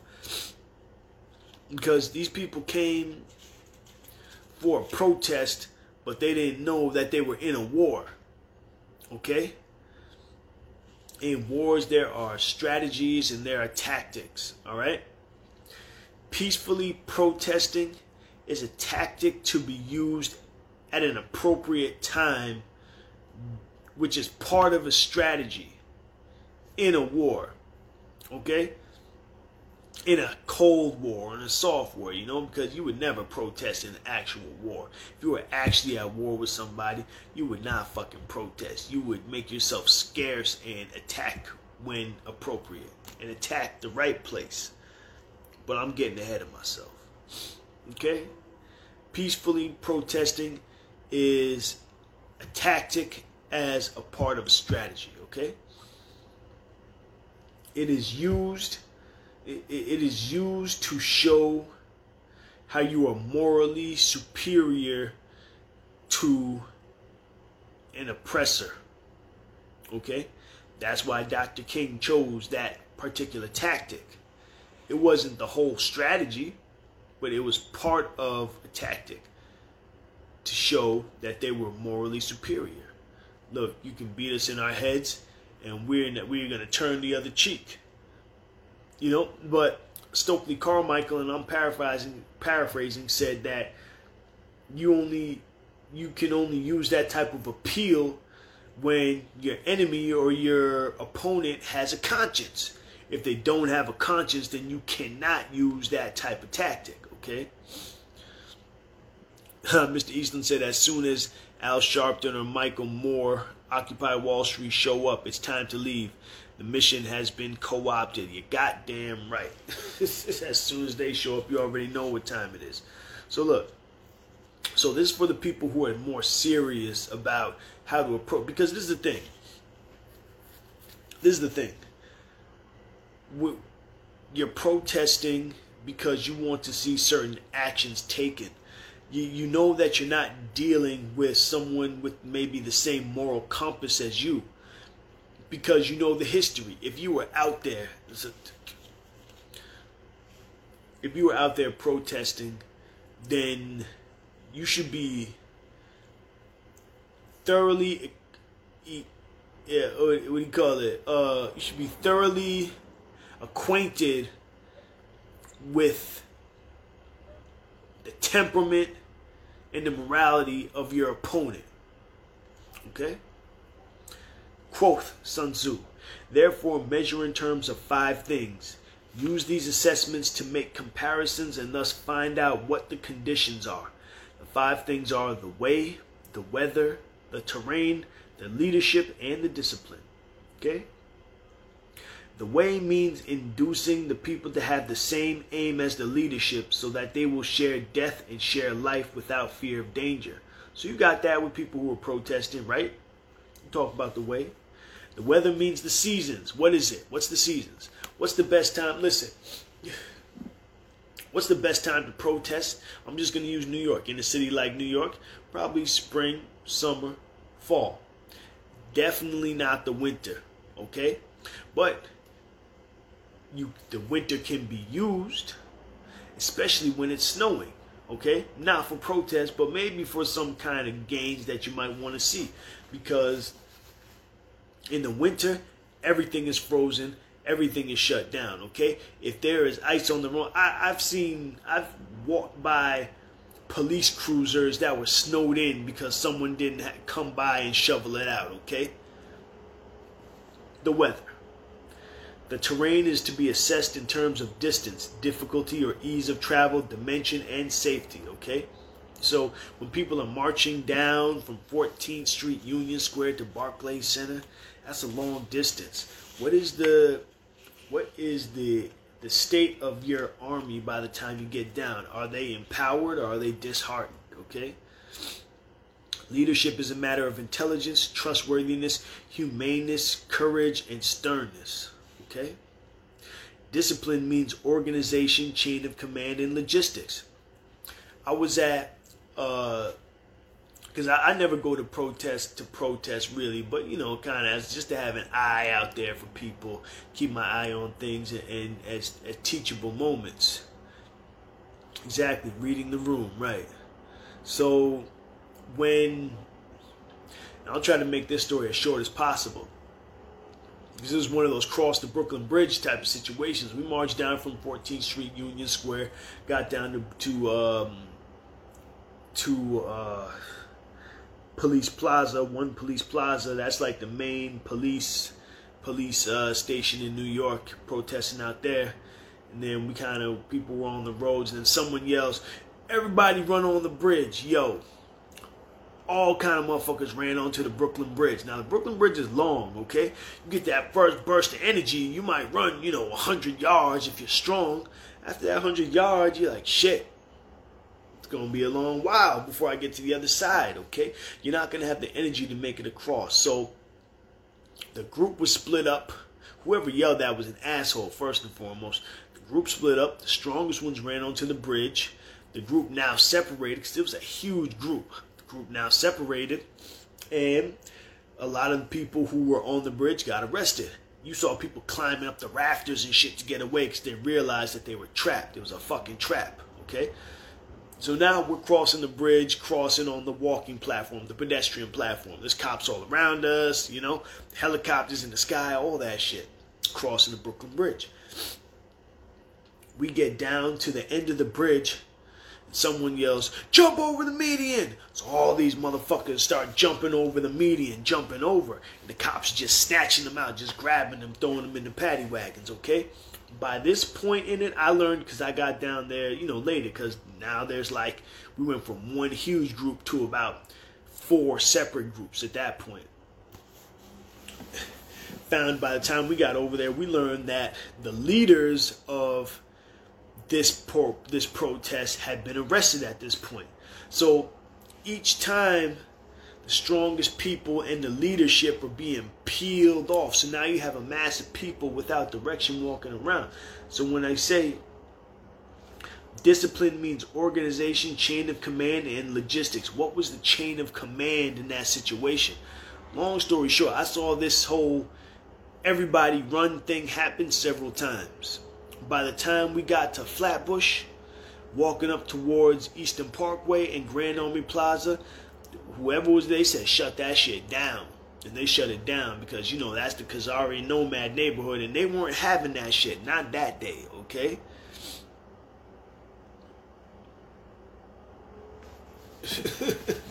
So, and a lot of stuff happened, I know I've talked about it on other shows. A lot of stuff happened that day that I took note of. A lot of shit. Saw a lot of Fed shit going on.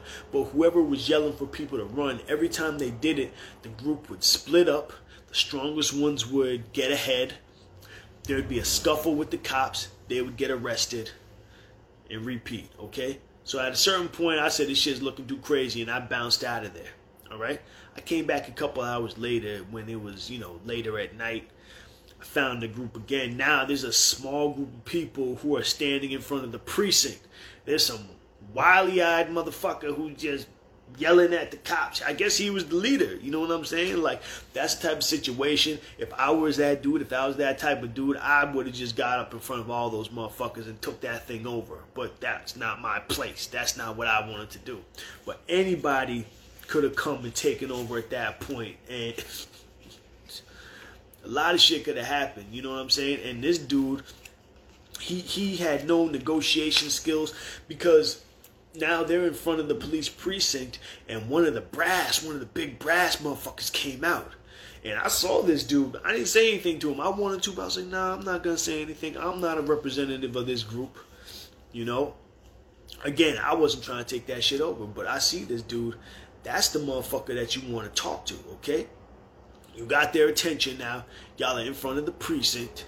Talk to this motherfucker right here. Hell, you might even get something done, but discipline means organization, chain of command, and logistics. Maybe the chain of command, maybe he didn't get the chain of command orders. You know what I'm saying? He was looking stressed out. He was looking like, how the fuck did I end up in this position? Yelling, chanting slogans and shit. But, yo, y'all are at the door of the police precinct, but have no demands for them? Fuck out of here. Can't take y'all seriously. Can't take y'all seriously. What are you protesting for if you can't? Because now they got their attention. They got somebody's attention. I ain't never seen a cop like that in my life come out to a protest. But this dude, you were in front of his building and you made him come out. You know what I'm saying? I was King Cooper right there, motherfucker. You know what I'm saying?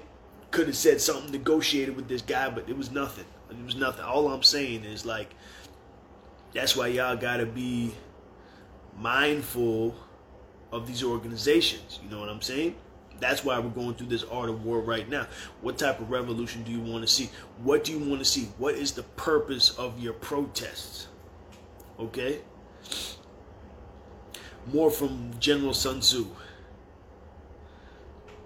Every general has heard of these 5 things. Those who know them prevail. Those who do not know them do not prevail. I really don't think that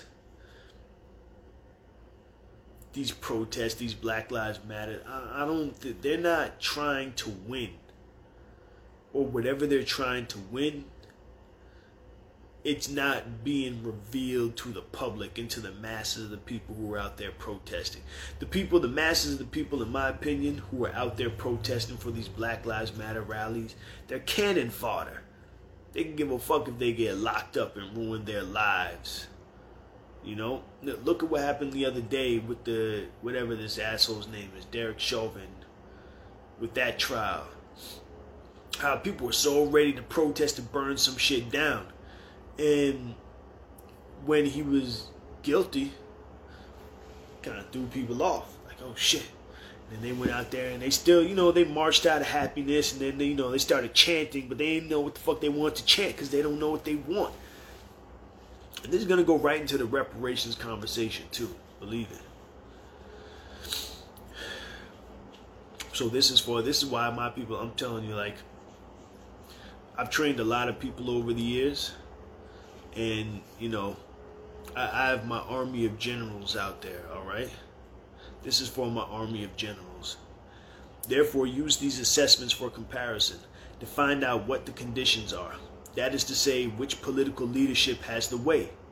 Okay, so who's your opponent? Which political leadership has the way, right?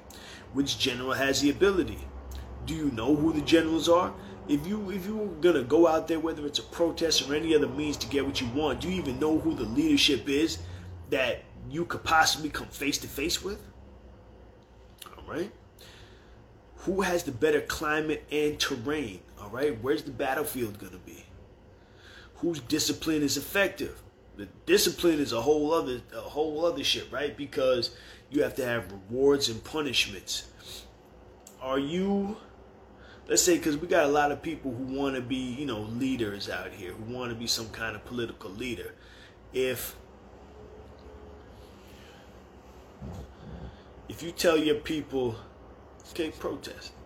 If you tell your people, listen, this is serious, lives are on the line, don't do anything to provoke the other side. and a motherfucker from your team throws a bottle into the crowd, do you have a punishment for that individual that is befitting of that transgression?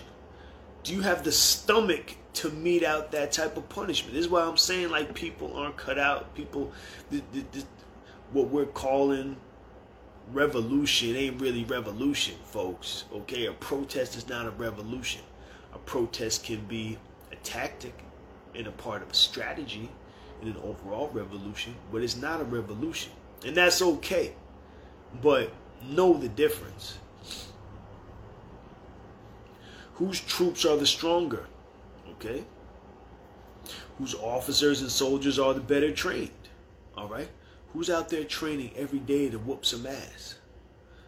Who's on social media all day? Whose system of rewards and punishments is clearer? Right?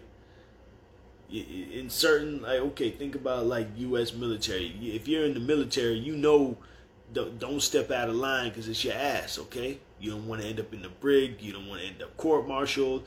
You don't want to end up dishonorable discharge. Gotta fuck your whole life up. This is how you can know who will win. Plain and simple. So this is what I always talk about with people, where if you're not doing these assessments of the situation, then you have no concept on even if you can win. Let alone if you're gonna win. If you can win. Alright?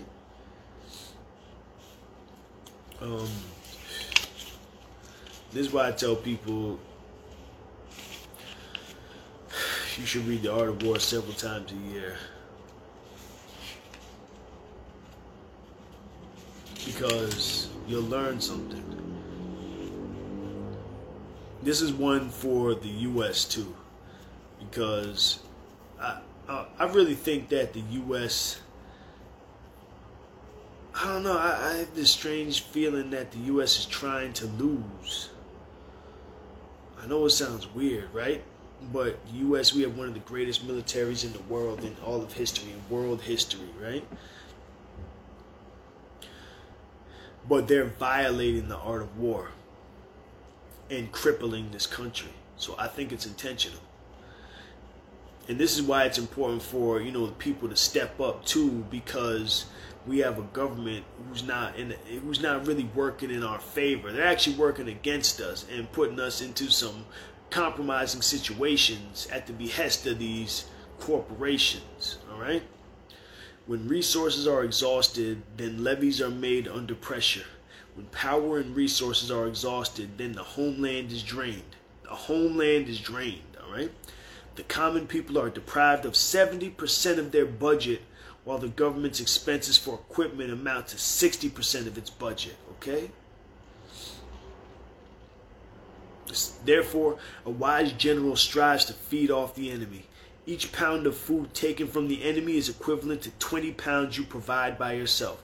So one of the things is, when you're going to go see an enemy far off, you have to ship your resources over there. You have to ship your weapons and your armaments and your base camp and all that. You guys ship that shit over there. That costs money.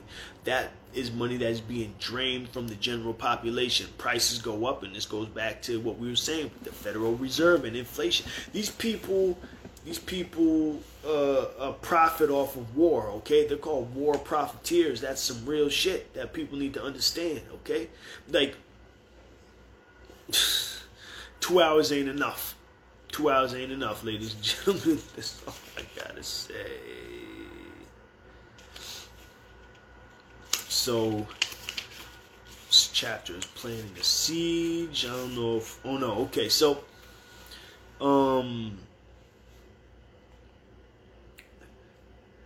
all my Beyonce fans. She had a song called Formation. How's it go? All you motherfuckers, get your ass in formation. Something, something. She was over there throwing the Black Panther fist. I don't know. I feel like Beyonce maybe read The Art of War or something. Because, maybe you could look up formation and then stumble on The Art of War. I don't know. Maybe I'm reading too deeply into that shit. There's a whole chapter in this book called Formation, okay? First line. In ancient times, skillful warriors first made themselves invincible and then watched for vulnerability in their opponents. Made themselves invincible, then watched for vulnerability in their opponents. Invincibility is in oneself. Vulnerability is in the opponent. So, if you don't find vulnerability in your opponent, then you sit your ass down and you wait until you do. Make yourself invincible, okay?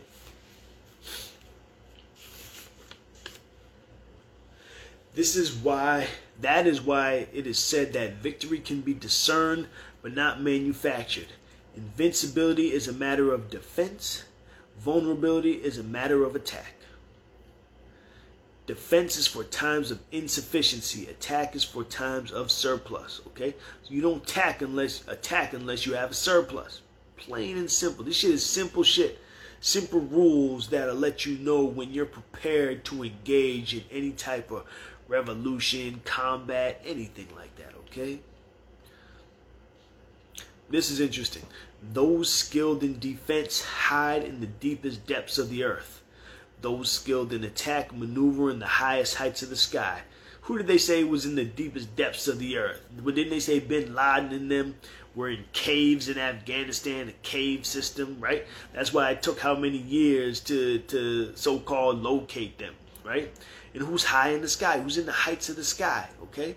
These motherfuckers with their satellites and these space lasers and these directed energy weapons and the fucking laser developed atmospheric lens. Look that shit up.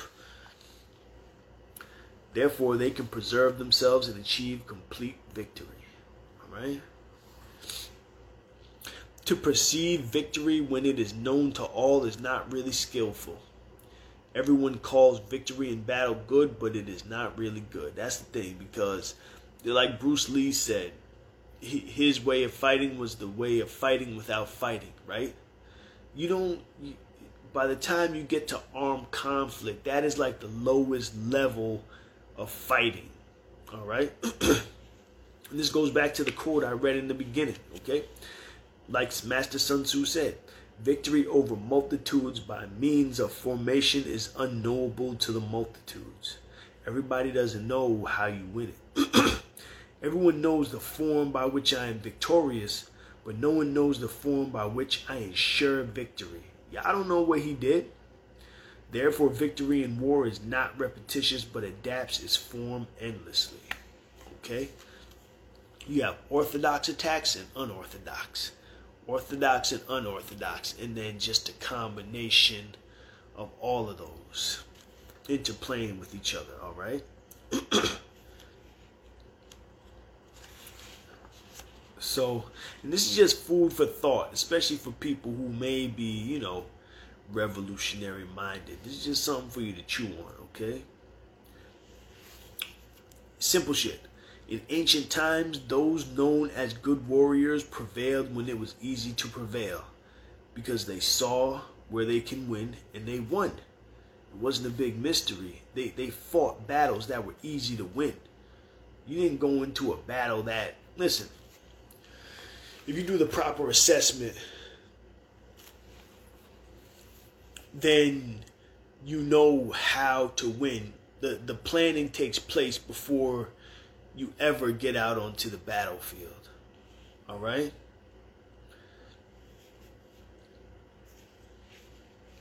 So it is that good warriors take their stand on ground where they cannot lose and do not overlook conditions that make an opponent prone to defeat, okay?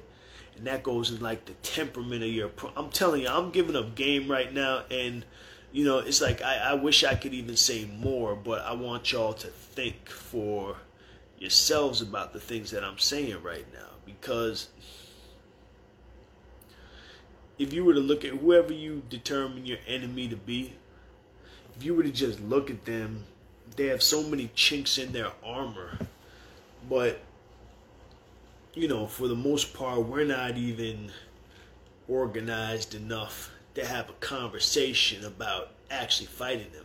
And then we're being assaulted on so many fronts too. It's not like they're not formidable, because you got to think these type of people, they run the media. You know, they're in control of most of the food, the resources, the water, the energy. You see what they did in Texas. Motherfuckers just shut the power off on them. Just cut the power off on Texas. Just, fuck your state for a few weeks. Oh, in the middle of a blizzard. A blizzard? Like what? In Texas? You know what I'm saying? So, people can protest one aspect of the state, but it's like a hydra. You know, that's why Craig B. Hewlett titled his book The Hydra of Carnage, because it has multiple heads. You cut off one head and another one just pops up somewhere else. And I guess, you know, like a hydra, I guess you gotta be like whatever that motherfucker's name is that cut off Medusa's head and freeze it. I don't know how that happens, but, you know, we have some intelligent people here. I guess y'all can figure it out. If you come up with a way, let me know. A way, how do you freeze the hydra and turn it to stone without killing millions of people? Because if the gas shuts off, the oil stops running, that means food can't be delivered. If food's not delivered, people are gonna starve or become, you know, there's gonna be some Mad Max shit. If water's cut off, people are gonna be thirsty, you can't water plants, cry. It's just a whole shit show. It's like just a cascading downstream impact of you know, disabling one part of this fascist economy. Like I say, you know, it's going to take some intelligent people to come together for some solutions. But you might as well start these conversations now, right?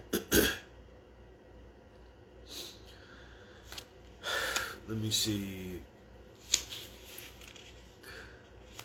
This is the section about force.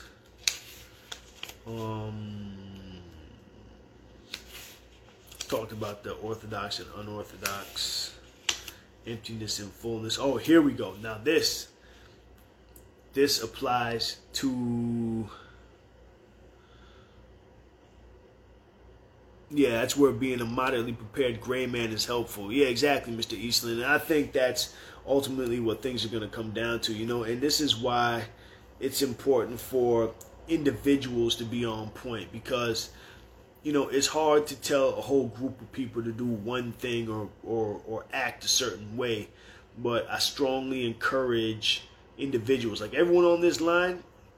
People always ask me for solutions. What's my solution? Listen, have food, water, and not just food, have nutrient-dense, non-perishable superfoods, okay?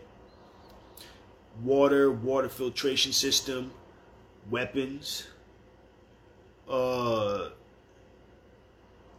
know, and just hunker down for the long haul, you know, and just be able to assess the playing field right now, okay?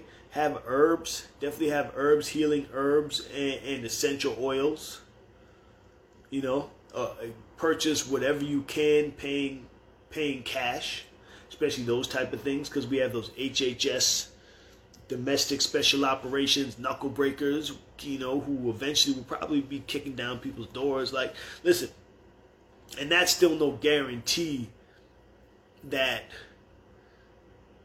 you won't be touched by what's going on outside. It's just a buffer against it, because you have to remember, you have, you know, millions of people who are completely unprepared, who are not having these conversations.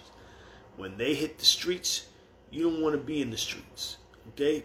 We don't want to be in the streets. We want to be at home, hunkering down with whatever food, water, and weapons that we have.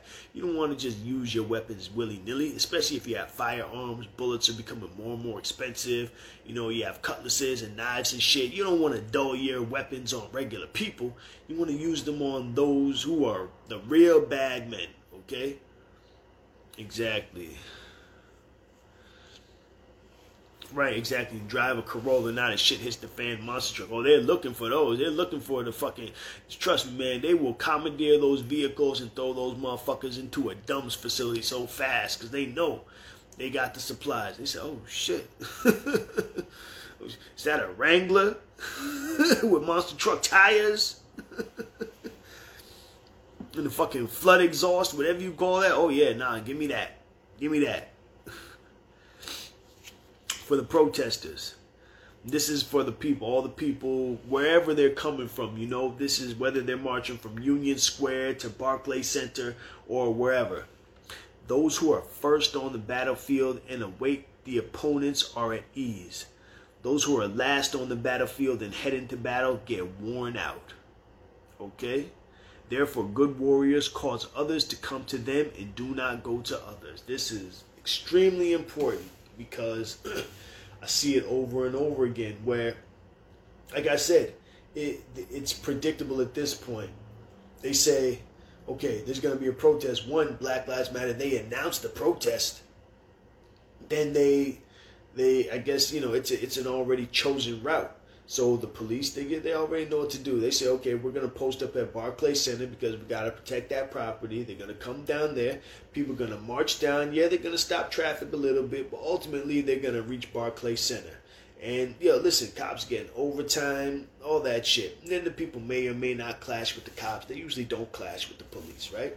If they do, then they end up getting their asses kicked and get arrested because they're doing a so-called peaceful protest. Like rinse, wash, repeat. Same shit. Over and over again. And people have to pick different targets. Like, I understand, police brutality and all that shit, but why are y'all clashing with the police? The police are just, code enforcers. Over-militarized code enforcers. Then the paid knuckle breakers. Just doing my job as motherfuckers, You see what happened on January 6th down at the Capitol. Now, that was, I don't even want to say that was a protest because it didn't go far enough, in my opinion, because it put the fear of God into the politicians just a little bit. But now you got a big black fence around the Capitol building where that could probably never happen again in this country for another 100 years because that's too close to their genetic memory, But... And to me, that was a wasted opportunity. I don't know what they were supposed to do with the politicians when they got there, but it's a wasted opportunity. Beware a real protest, because ultimately the people that you want to protest are in that Capitol building, and they're too comfortable. Look what they're doing with this. They want to grab these guns, right? They want to take the firearms from the people. This is because they plan on doing something that under normal circumstances they would definitely get shot over. Okay? And that's an ugly truth that people don't want to face, but that's what it is. Look, and this is the last thing I'm going to read from The Art of War. Your battleground is not to be known, for when it cannot be known, the enemy makes many guard outposts. And since multiple outposts are established, you only have to do battle with small squads. So when the front is prepared, the rear is lacking. And when the rear is prepared, the front is lacking. Preparedness on the left means lack on the right. Preparedness on the right means lack on the left. Preparedness everywhere means lack everywhere. Preparedness everywhere means lack everywhere. Preparedness everywhere means lack everywhere. Okay, ladies and gentlemen. Protest and revolution are two different things, all right? And, talking about this fascism, we understand now that fascism is corporatism. And, yeah, I heard they got the laptops of the politicians, waiting to see what happens with that. So...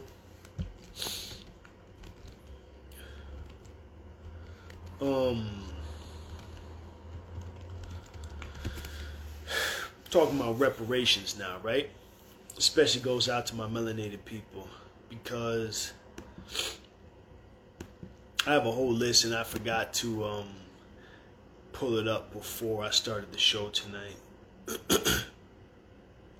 But so we're talking about reparations, right? And for my melanated people, yo, it sickens me to see that we're over here arguing about who shouldn't get reparations, right? Like, leave it to niggas to argue about who shouldn't get reparations. Like, what? You think the Jews argue about who shouldn't get reparations, who shouldn't be allowed into Israel? Nah. They let all their people come in and they figure it out internally. You think all the Jews get along with each other? Nah, they beef with each other. But they do that shit internally, away from prying eyes, okay? So, talking about reparations now. And this is for the white folks too, because people tend to think that these reparations, like, who knows? Like, I think a lot of black folks think it too, that this is somehow going to come from white America and that you're going to be, taking white people's houses and shit like that. Like, there's nothing like that. Look, it's already been determined by the UN, and I don't even fuck with the UN, but, you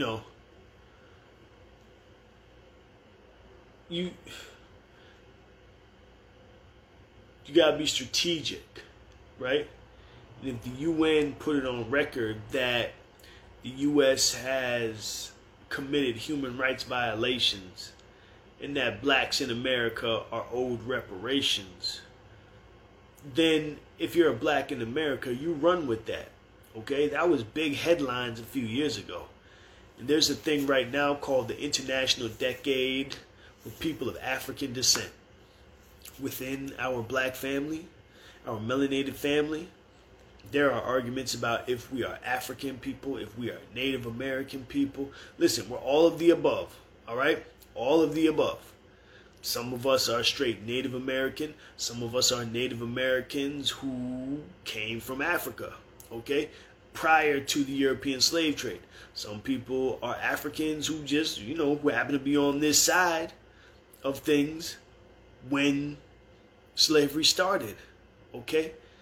And so many variations of that. The Olmec G people. The Olmec G, their language was deciphered using Mende, okay? They came over here like 3,000 years ago. So are they Native Americans or are they Africans, okay? Where are their descendants, all right? Are their descendants the people of the Caribbean, the Carib peoples, okay? So, all this to say, we're having the wrong conversations, because then in the United States especially, you have blacks in this country talking about it, who shouldn't receive reparations, Caribbean people shouldn't, African people shouldn't. Listen, man, and then you got some blacks, some Africans and some Caribbeans and some so-called African Americans, black Americans, who are saying, oh, well, I shouldn't get reparations because this and that. Nigga, shut up. Shut your mouth, okay? Listen. Let's talk about who's getting it. Let's just say everyone's getting reparations and figure out where they're coming from, okay? This is, the decade for people of African descent ends December 31st, 2024, all right? We are more than halfway through that decade, and most black people in this country have no clue that they are being honored internationally. It is no coincidence that we are in the middle of a pandemic right now. Besides that, there's a projection for the depopulation of this country. By 2025, this country is going to have 80% fewer people, according to this Deagle report. Y'all heard what I said? By 2025, this was predicted back in 2015 now. They said by 2025, this country is going to have 80% fewer people. 80% fewer. Where's my fucking calculator? I don't have my calculator on me right now. Y'all can do the math on that. Who would owe us reparations, though? That is the question. Where would the reparations be coming from? Okay, let's go back to the fascism, right? Because the fascism, we said it is a hydra. It's like the hydra, right? Which means it is a multi-headed beast. Look at the multinational corporations, all right? Because if you look at them, a number of them happen to have been involved in slavery, all right? The 51 of the 100 largest economies in the world are corporations. Were they involved in slavery? It just takes a little diligence to find out. But we're just going to list off some of them, okay? New York Life. New York Life found that its predecessor, Nautilus Insurance Company, sold slaveholder policies during the mid-1800s. New York Life, okay? Tiffany & Co. was originally financed with profits from a Connecticut cotton mill. The mill operated from cotton picked by slaves. Tiffany & Co. Okay. Aetna, the health insurance, right? Aetna insured the lives of slaves during the 1850s and reimbursed slave owners when their slaves died. Aetna insurance. Now, slave insurance, that's something that people can look into. That's a whole can of worms right there. Slave insurance. When you see how many insurance companies profited off of slavery, it'll make you sick, and it'll open up a can of worms that they probably wanted to leave closed. Fun fact, you know John Henry with the hammers and the train and all that shit? Yeah, John Henry was insured. He had slave insurance on him.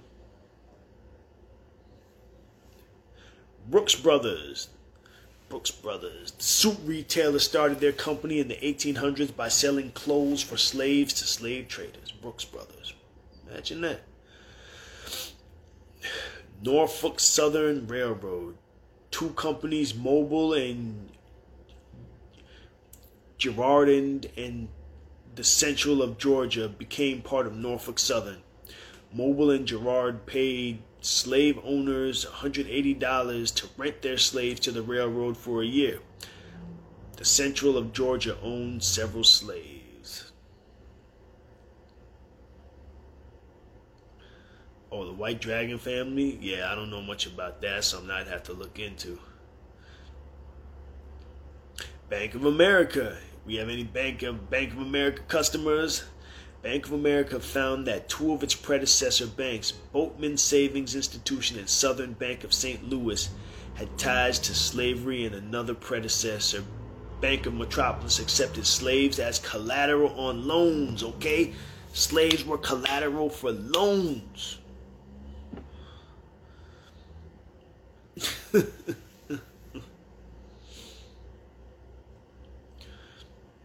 Mr. Eastland, you're on it. He said, according to the surnames, owners on ship manifests in the biggest ports, Newport, Rhode Island, Charleston, South Carolina, Savannah, Georgia, there should be a lot of reparations from Israel. And see, this is the thing, because they don't want to have that conversation. Who do you think owned these slave insurance companies, okay? They don't want to have that conversation. That's why with all that fucking black anti-Semitism, like this is the thing.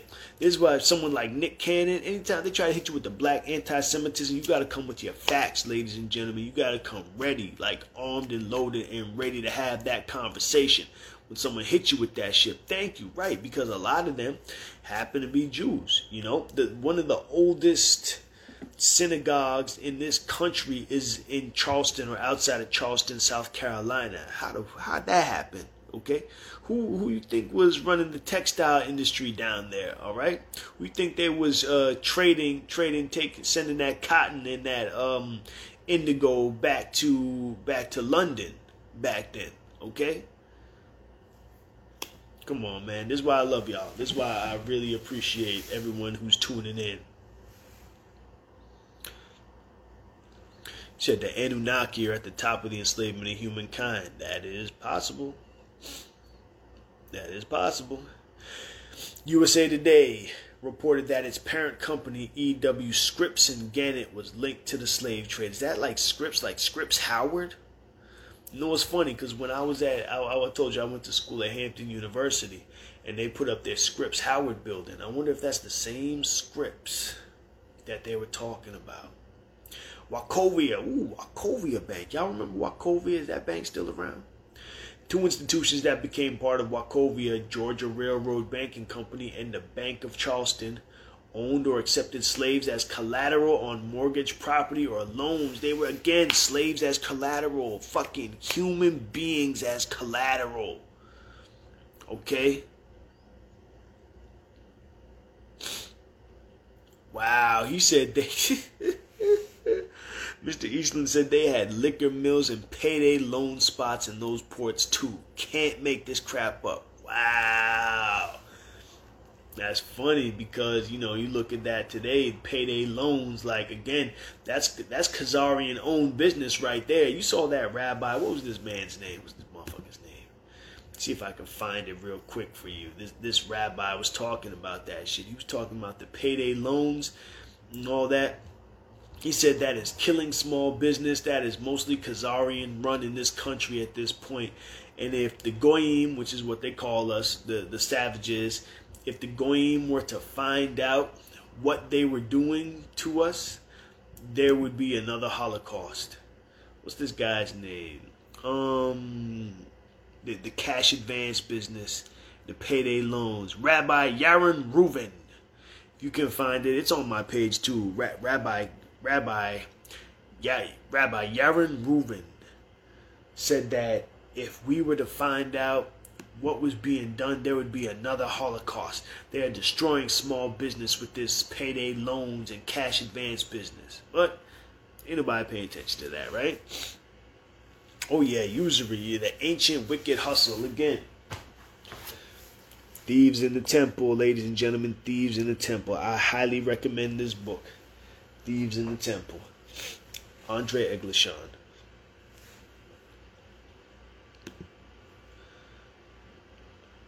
AIG. American International Group. Isn't that one of the ones that went under AIG?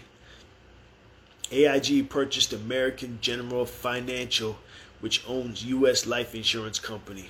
AIG found documentation that U.S. Life insured the lives of slaves. Slave insurance. J.P. Morgan Chase reported that between 1831 and 1865, two of its predecessor banks, Citizens Bank and Canal Bank in Louisiana, accepted approximately 13,000 slaves as loan collateral and seized approximately 1,250 slaves when plantation owners defaulted on their loans. They accepted 13,000 slaves as loan collateral. 13,000 human beings as loan collateral. J.P. Morgan Chase. Are you banking with Chase? Are you banking with Bank of America? Now, J.P. Morgan Chase, was it last year? It was the year before, 2018. 2018, I believe. J.P. Morgan Chase, one of their boats was captured smuggling billions of dollars worth of cocaine. J.P. Morgan Chase. There was this thing, the Spire. I'm just gonna pull this up for you, okay? It's the Spire Law Group lawsuit. Just to give you an idea how deep this shit goes. So when I say people are not having the right conversation, we're not having the right conversation. I'm worried about the wrong shit. Because if people really knew the depth of the wickedness, I mean, basically the Spire Law Group lawsuit, they did their fact finding and discovered the amount of people that were, oh shit, oh wow, the amount of people and institutions that were involved in the laundering of money out of the U.S. This is crazy because this is from 2012. I'm just going to read October 26, 2012 to be exact. I'm just going to read off some of these names, and if you recognize any, you could raise your hand or throw a heart.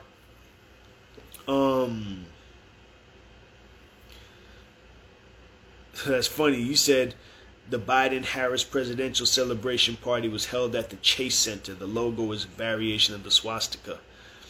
Peep game. Like I said, this is from October 26, 2012. Okay? This is plaintiffs. This is against Bank of America, N.A., Bank of America Corporation, Eric Holder, Anthony West, United States of America, the State of New York, John Corzine, Valerie Jarrett, Kamala Harris, Maya Harris West, Anita Dunn, Robert Bauer, Jeremy Ben-Ami, J Street Inc., Howard Dickenstein, Janine English, Thomas B. Girardi, Walter Lack, Eric George, Sandor Samuels, Alan Rothenberg, Thomas Layton, John Hoonan, David Brock, Peter Krause, Mary Roberts, Media Matters, Danielle Lee, Joseph Dunn, Jerry Falk, Douglas Winthrop, Kenneth Lewis, Todd Torr, Jeffrey Huvel, Joseph Crudo Sr., Joseph Crudo Jr., Michael Brosnan, William Wardlaw, Alani I. Rothenberg, David J. Pasternak, Howard Miller, Scott Drexel, First Century Bank, a.k.a. First Century Bank, First Century Bank Shares Inc., a Delaware corporation, Countrywide Financial Corporation. The list just goes on. Chase Home Finance, LLC, Wells Fargo and Company, Wells Fargo Bank, N.A., Wachovia Bank, Citigroup Inc., Citibank, U.S. Bank Corp., U.S. Bank, N.A., U.S. Bank Trust, Company National Association. The list just goes on.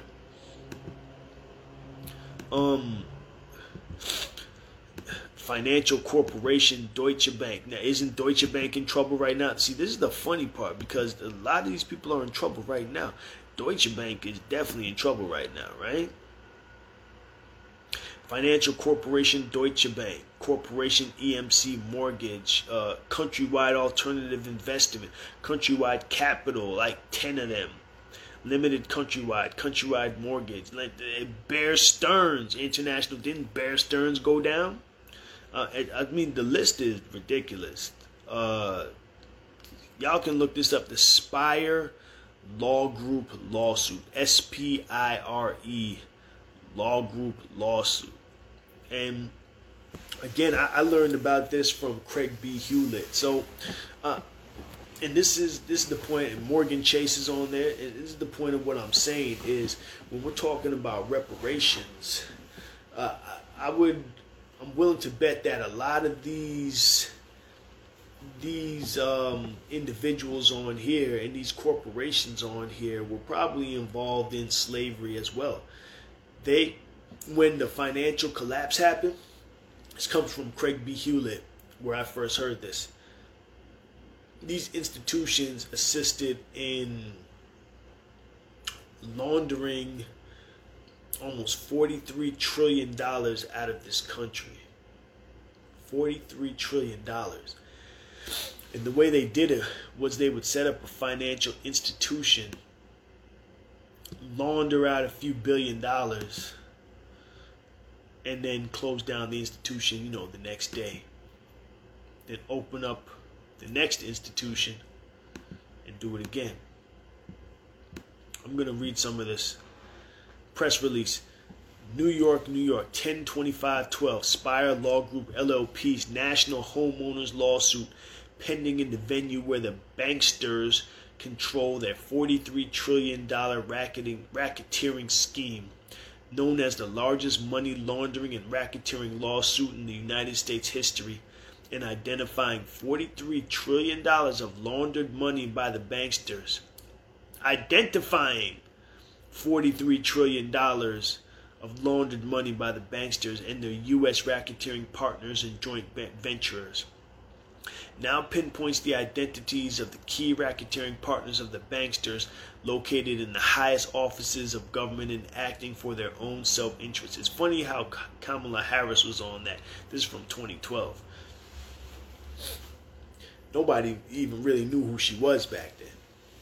In connection with the federal lawsuit now impending in the United States District Court in Brooklyn, New York, involving, among other things, a request that the District Court enjoin all mortgage foreclosures by the banksters nationwide unless and until the entire $43 trillion is repaid to a court-appointed receiver, plaintiffs now establish the location of the $43 trillion of laundered money in a racketeering enterprise participated in by the following individuals without limitation.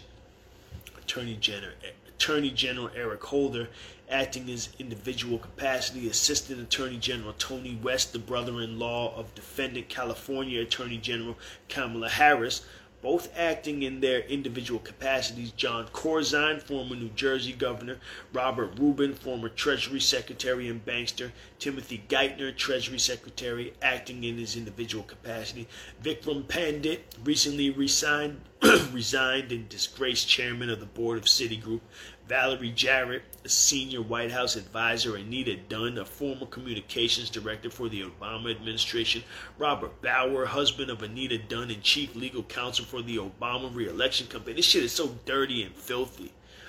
And the name goes on, the list goes on. This is a 912-page document. Ain't no way in hell I'm about to read this all tonight. Y'all can check this out for yourselves. But this is just to give you an idea and just to kind of wrap everything together nicely.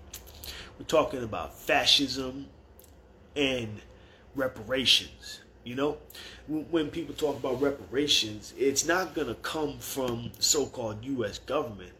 It's going to come from these type of shady motherfuckers right here, okay? 22 trillion of this TARP money, this bailout money has been returned to the American people. And instead of going back and paying off our national debt, it's going back to some kind of war situation and preparing for the next war. It's going into something else. It's not going back to us at the end of the day. That's the bottom line. But, we need to have more serious conversations and approach these matters from a more practical standpoint, okay? One thing we didn't get to talk about tonight really was, what's going on with this vaccine right now, where apparently people who are being vaccinated, or maybe are they shedding these spike proteins? Their bodies are producing these spike proteins. So as they're shedding, are they shedding now? Because I'm hearing about the women's reproductive cycle is being impacted. Women having, 3 periods in a month. What? 3 periods in a month? Women having miscarriages. Men's sperm count reducing. And we're not saying from receiving the vaccine, but from coming in contact with people who have been vaccinated. Peace, comrade. Peace, brother. So, you just missed the reparations conversation, bro. But, so people who are coming in contact with those who have been vaccinated now have to watch out, especially if y'all want to have children, and if you are pregnant, or if your woman is pregnant, you just have to be mindful, because this is the type of playing field that we're dealing with right now. And it goes back to the issue of fascism, where you're dealing with a government that has been completely compromised by these fascists. Corporate interests trump our national interest, and they trump our individual rights, right? You remember corporatism, and what did they say? I don't even have the thing up anymore, I don't think. But individual rights are trumped when it comes to this fascism, okay? That our rights are trumped. They don't care about us at this point. We no longer matter. Oh, here we go. What did it say? It said social justice, right? Capitalism is an economic system that recognizes individual rights, while corporatism is a political and economic system that seeks social justice and equality among individuals. All right, so our individual rights no longer matter in light of these corporate interests. And that's something that people need to take seriously. And we have to come up with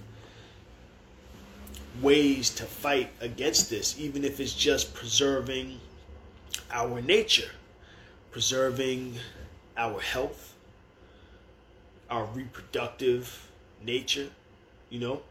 How do we protect now our women's wombs from this onslaught? Women who are not being vaccinated, but who are being exposed to people who have been vaccinated. How do we protect men and their sperm count from this? The document I was just reading, it was the Spire Law Federal Complaint in New York. SPIRE Law. If you put Spire Law lawsuit or Spire Law Group lawsuit, it'll come up. SPIRE. And just look for it. I'm actually looking on archive.org. That's just the first link that I pulled up. But I recommend y'all download that PDF and look at it for yourself. That's right. Resistance to the transhuman agenda. That's what it is right now. I don't know how to do it. I have my ideas about it. Consuming superfoods, sea moss, moringa, chlorella, spirulina. Things that are going to enhance our nervous system. I even heard, going back to old technology is pyramid technology.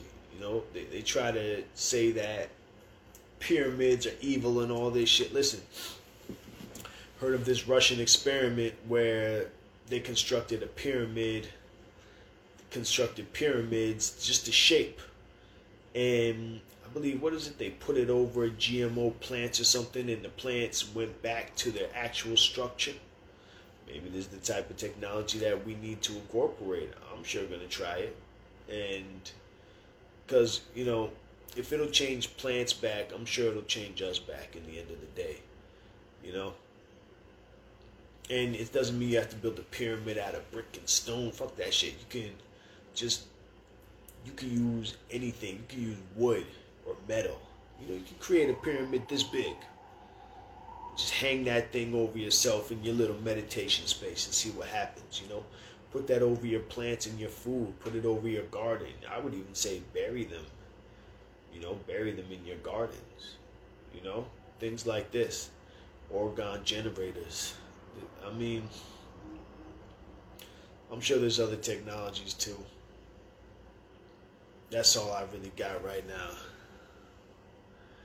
Oh yeah, we must collectively, Brother Jolani says we must collectively create our food and water source. That's right. So 2 things I'll say for the water. Primary water, if you can find a way to access primary water, according to Deborah Tavares, primary water is a renewable resource. We just have to be able to access it. But if you can't access primary water from where you are, think of Moses West's water machine. It's basically like a dehumidifier. It pulls water out of the air. If you can create maybe a dehumidifier with a stronger yield or with a higher yield of water, something along those lines, then you can pull water out of the air yourself, and you don't need to rely on the water system that they're creating right now, because they are in the process, and they've been doing it for a while, of feeding us back our toilet water, with heavy chemicals in it. Oh man, I wish I had it up right now. I was looking at the chemicals that are being pumped through the pipes. I'm in New York City. Just in New York City alone, shit, disgusting. Like, I'm talking about, like, if there's 30 chemicals being pumped through, half of them or 2/3 of them are cancerous chemicals. Okay, we're talking about things to keep the pipes from corroding. Like, okay, so you're gonna pump them through. You're gonna pump anti-corrosives through the water pipes to keep the pipes from corroding. Like, what's that doing to our bodies? Okay, so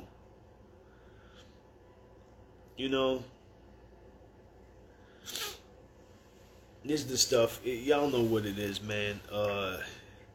Oh yeah, you remember that Zolo? You remember that episode? Yeah, we talked about that.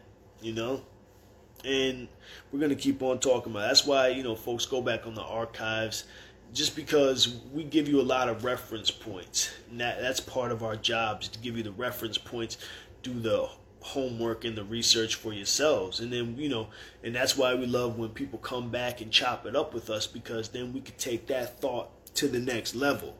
It's not just about sitting here just spouting information to you, but it's about engaging in the conversation, creating a platform for the conversation, then taking that a couple steps further with the conversation, and then action ultimately. Like, I'm going to try the pyramids. Y'all should try the pyramids too. See if they work out. I know places and people who have been using them for years, and the results look positive. I can only imagine what those would do for our bodies, but those are the type of things we need to be considering right now, because we're dealing with people who are putting a genetically modified organism into their bodies, and it's changing them on the cellular level. And this change is afflicting people who come in contact with them, who may choose not to have that operating system put into their bodies. Okay? It's affecting our reproduction at this point. These motherfuckers who are getting vaccinated are ending up being dangerous. And I'm sorry if anyone in this line has received the vaccine, but that's what times it is. That's what time it is right now. So this is a labor of love, ladies and gentlemen. We are not getting paid for this shit. If anything, we've had more people try to sabotage us than pay us for this shit. Peace, man. Yeah, peace, Zolo. Hey, no doubt. Yeah, shout out to Zolo Yaba. Zolani Speaks, man. That's the brother right there. Yeah, we love you too, brother. That's on the Wake Up family there all day. You know what it is, bro. And you know what we're out here doing. And I just want to thank everyone who's come out, who's listening, and who's contributed to this conversation, because y'all hit us with some valuable stuff. Check out this Spire Law Group lawsuit if you want to. The reparations conversation, all my melanated people, whether you are black, African, Caribbean, Nigatopian, Hebrew Israelite, Nation of Islam, Nuwapian, from whatever corner of Ethiopia that you hail, that we are having the wrong conversation. We're talking about who should not get reparations, and we need to be talking about who owes us reparations. I just went through a whole list of people who owe us reparations. The top 51 economies in the world, out of the top 100 economies in the world, top 51 are corporations. And some of those corporations happen to owe us reparations. All right, folks? So you take that information, and now we have to do our diligence and find out who owes us, okay? And figure out what we're all going to do as a people in general. Because by 2025, they say that the U.S. will have 80% fewer people. Just look at the Deagle report. Go on YouTube and look at, because it's been removed and changed and altered at this point. Go to YouTube and type in DEAGEL, population 2025, and you see what comes up. See if Brother Cam's lying to you. It say that we will have 80% fewer people in this country in 4 fucking years. This came out in 2015. No one could understand how that could be a thing, but if you see what's going on now with this mRNA vaccine, it makes more sense, right? I want to thank all of y'all for tuning in. I want to thank all of y'all for participating. If you haven't done it already, check out onthewakeupradio.com and check out otwtube.com. otwtube.com. That's onthewakeuptube.com. otwtube.com. Create an account on there. This is free speech social media. No censorship. So you don't have to, you don't have to guard your words and use little code words to talk about the shit that needs to be spoken about. Okay? You can say vaccine, you know what I'm saying? You can say Israel or whatever you want to say. You don't have to sugarcoat shit. You don't have to beat around the bush. You can get right to the point. On otwtube.com, videos are not taken down. So all those videos that you could, thank you, Nia. So all those videos that get taken down on YouTube, you can find them on OTWTube. And if you create an account, you can be the one to put them up there so that we have the permanent record of the videos and we have that content where it's not going anywhere. That's what time it is right now, because there's too much content being wiped out by this digital book burning right now. Okay? And it's all hands on deck.